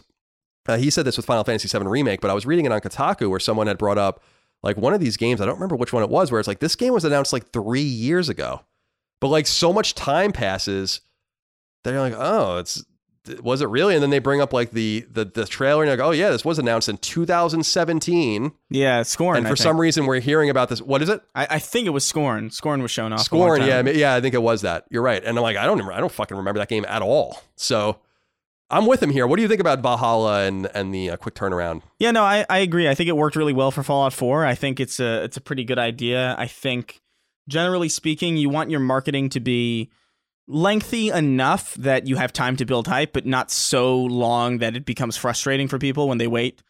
The last thing you want is to be the steward of a franchise and have people frustrated for years upon years due to a lack of information, when you could just announce it in the same year and just sort of slowly lead up to it when you know it's going to be ready. I think there's nothing wrong with that. I think it's the ideal way to kind of deal with this kind of thing, to announce a game like this. I understand that sometimes you have to make it clear for like investors or what have you that certain things are coming and certain things are promised and certain things will happen. But overall, I'm a fan of this as well. I think it's a largely positive way of going about it. Totally agree. There's no reason to do it any other way. I'll never really understand doing it any other way. And hopefully, I thought Fallout 4 would start a trend back in 2015 when Bethesda did that at their first E3 press conference, which we thought at the time was going to be like a one-off E3 press conference that where the stars just aligned. And I wish that they did that because every Bethesda conference got worse from there. But I look at it and I'm like, yeah, this is great. But it didn't start a trend. It's just everyone. Elden Ring's a great example of this. But we just talked about. But there are other games where it's like, Jesus. And then games do get canceled. Yeah. And games end up being bad. And the hype machine in gaming is worse than it is anywhere else. I understand that films are often announced way ahead of time, and that is true, but there's way less of an emotional investment, I feel like, in film than there is in the gaming industry, generally speaking. Yeah. I know that there's exceptions to the rule. I think you're right. But at least we know that Elder Scrolls 6 is coming. Yeah, and Starfield. Before Elder Scrolls, we don't even know when Starfield's coming out, but Elder Scrolls 6 will come out after that. So we have that to look forward to in 2027. Cameron Smith wrote in, got the final question. He says, hey, CNC, you guys have talked in the past about how Sony releasing The Last of Us Part 2 before Ghost of Tsushima is a mistake. But is it possible that the games are being released in this order to benefit players? Ghost is shaping up to look like a fairly robust open world with an engaging story, likely bursting with side quests and other activities. If Ghost were to come out first, there's a good chance many people wouldn't be able to finish all of the content before The Last of Us Part 2 arrives. Part 2 may be Naughty Dog's biggest game, but it will likely be a fairly linear experience, and with no factions mode to keep people around once they beat the campaign, players could very well be ready to move on by the time Ghost arrives. What are your thoughts? Is there any other reason that they would release the games in this order? Thanks for everything you guys do. This is a point of contention between us, Chris. I think we both agree, actually, a point of contention with us and Sony, I should say, about the order in which they're releasing these games. What do you think about Cameron's contention that Last of Us Part 2 should be a pretty limited experience? Ghost of Tsushima will probably be longer. So it does make sense if they're going to come out close to put Last of Us first, even though The Last of Us is going to be the bigger and probably better game. I mean, I don't know if I agree, only because I expect that while Ghost of Tsushima will have open world elements and will be built in an open world fashion, I don't foresee it being a game that you're going to be playing for like weeks upon weeks of like real time playtime. Like their previous games are open world as well, and they don't have a particularly long runtime. Like Infamous Second Son doesn't have like once you beat the game, like there's stuff to do, but it's not like this sweeping open world with like a myriad of side quests. And maybe they're going in a different direction with this, but even so, like I don't know if a month is really necessary in that regard, you know? Yeah, you're right about Infamous. None of the games are longer than, I think even pushing 20 hours is going to be pretty hard in an Infamous game, unless you play them twice now, that's true. But to get to play as good and evil, but yeah, you're right. I mean, I think people might be overestimating Ghost of Tsushima's game length. And I also feel like we still haven't really seen the game. And it comes out in like 2 months and change. Yeah, it's really weird, isn't it? It is. Yeah, it is weird, and it's conspicuous as shit. I think, like, I'm not saying, I hope the game's great. I think Sucker Punch makes great games. They've only made great games, going back to Sly Cooper. But this is weird. I mean, I don't know why they're not showing it more if they're confident in it. And all I can say is that I don't think they're confident in it, or they would show it. So, yeah. Or it's like wildly incomplete and it's not going to come out in time, but they did put a release date on it. So I don't know. I just find it a little strange that we've seen so little of it and it's coming so soon and people don't seem concerned about it. That's usually a sign of alarm. Yeah. If you don't see a game. Yeah, it is. I agree. I think this is like jarring because it's so close. It's like almost tasteable. Like you can almost taste it. Whatever the hell it is. You don't know what the hell it is because you haven't seen it, but you can almost taste whatever it is. And it's strange that as far as we know, we've really only seen like in-engine footage. Like not even really any gameplay, really. Yeah, they showed the character like walking around a little bit and interacting with characters, but we've never seen like anything prolonged, I don't think, as far as gameplay is concerned. And I think they've addressed that on social media, saying that they're going to plan on doing something soon. So maybe it'll pop up at some point. I assume it will. They can't release the game without showing it, but I heard something about that there was going to be like some kind of event in June So maybe, yeah, that's the rumor. Early June. Yeah. Yeah. So maybe if that rumor is true, then maybe we'll see something in early June. That would be nice. Would be nice. That would be very nice indeed. All right, Chris, that's all we have for this episode of Sacred Symbols, a PlayStation podcast. We hope everyone enjoyed it. Thank you so much for supporting us and giving us your kind attention. Remember, if you listen on free feeds, we'd really appreciate your review on iTunes or your podcast service of choice. It helps a lot. We are definitely topping the charts over there, which is awesome. So we really appreciate your help. That really helps algorithmically help us find a new audience. And if you can, support us on Patreon for $1 or $2, $5 a month, whatever you can support us with. It helps us continue to do this show and keep it financially viable. We could not do it without the more than 8,000 of you that already support us over there. And you get access to Knockback and other perks as well, too. So please do consider giving us your support if you can. Chris, appreciate your time. Oh, yeah, no problem. And appreciate everyone out there as well. We'll see you next time for more Sacred Symbols. Until then, goodbye. Take care, guys. Sacred Symbols, a PlayStation podcast, is a product of and a registered trademark of Colin's Last Stand, LLC, and is recorded from Richmond, Virginia, and Burbank, California, USA. This show is conceived by, is written by, and is produced by me, Colin Moriarty. My co-host is Chris Raygun. You can find me on Twitter at NoTaxation and on Instagram at CLS Moriarty. Chris is on Twitter at Chris R. Gunn and on Instagram at Chris_Ray_Gun. Sacred Symbols is edited by Dustin Furman. To message the show online, please use Patreon's DM service.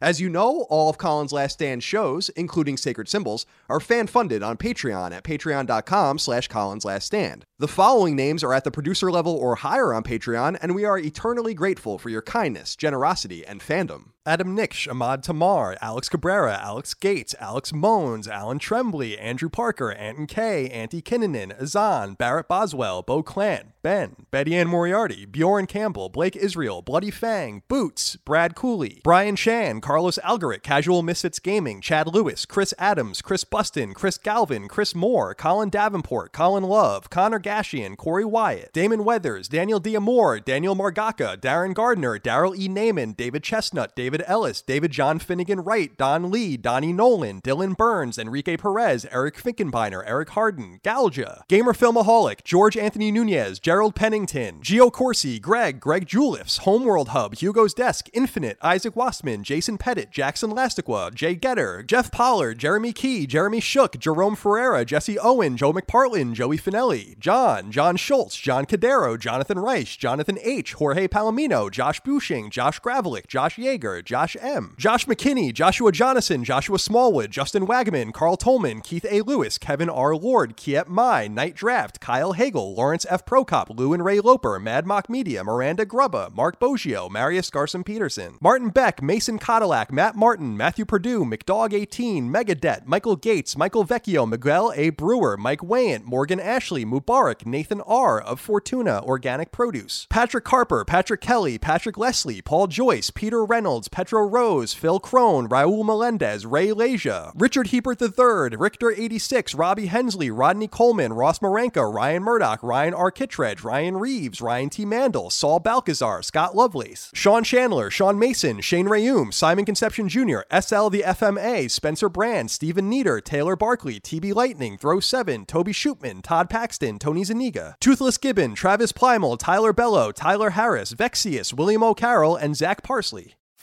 You can host the best backyard barbecue when you find a professional on Angie to make your backyard the best around. Connect with skilled professionals to get all your home projects done well. Inside to outside, repairs to renovations. Get started on the Angie app or visit Angie.com today. You can do this when you Angie that. Angie has made it easier than ever to connect with skilled professionals to get all your jobs projects done well. I absolutely love this because, you know, if you own a home, it can be really hard to maintain. It's hard to find people that can help you for a big project or a small. Well, whether it's in everyday maintenance and repairs or making dream projects a reality, it can be hard just to know where to start. But now all you need to do is Angie that and find a skilled local pro who will deliver the quality and expertise you need. Angie has over 20 years of home service experience, and they've combined it with new tools to simplify the whole process. Bring them your project online or with the Angie app. Answer a few questions and Angie can handle the rest from start to finish. Or help you compare quotes from multiple pros and connect instantly. Which means you can take care of just about any home project in just a few taps. Because when it comes to getting the most out of your home, you can do this when you Angie that. Download the free Angie mobile app today or visit Angie.com. That's ANGI.com.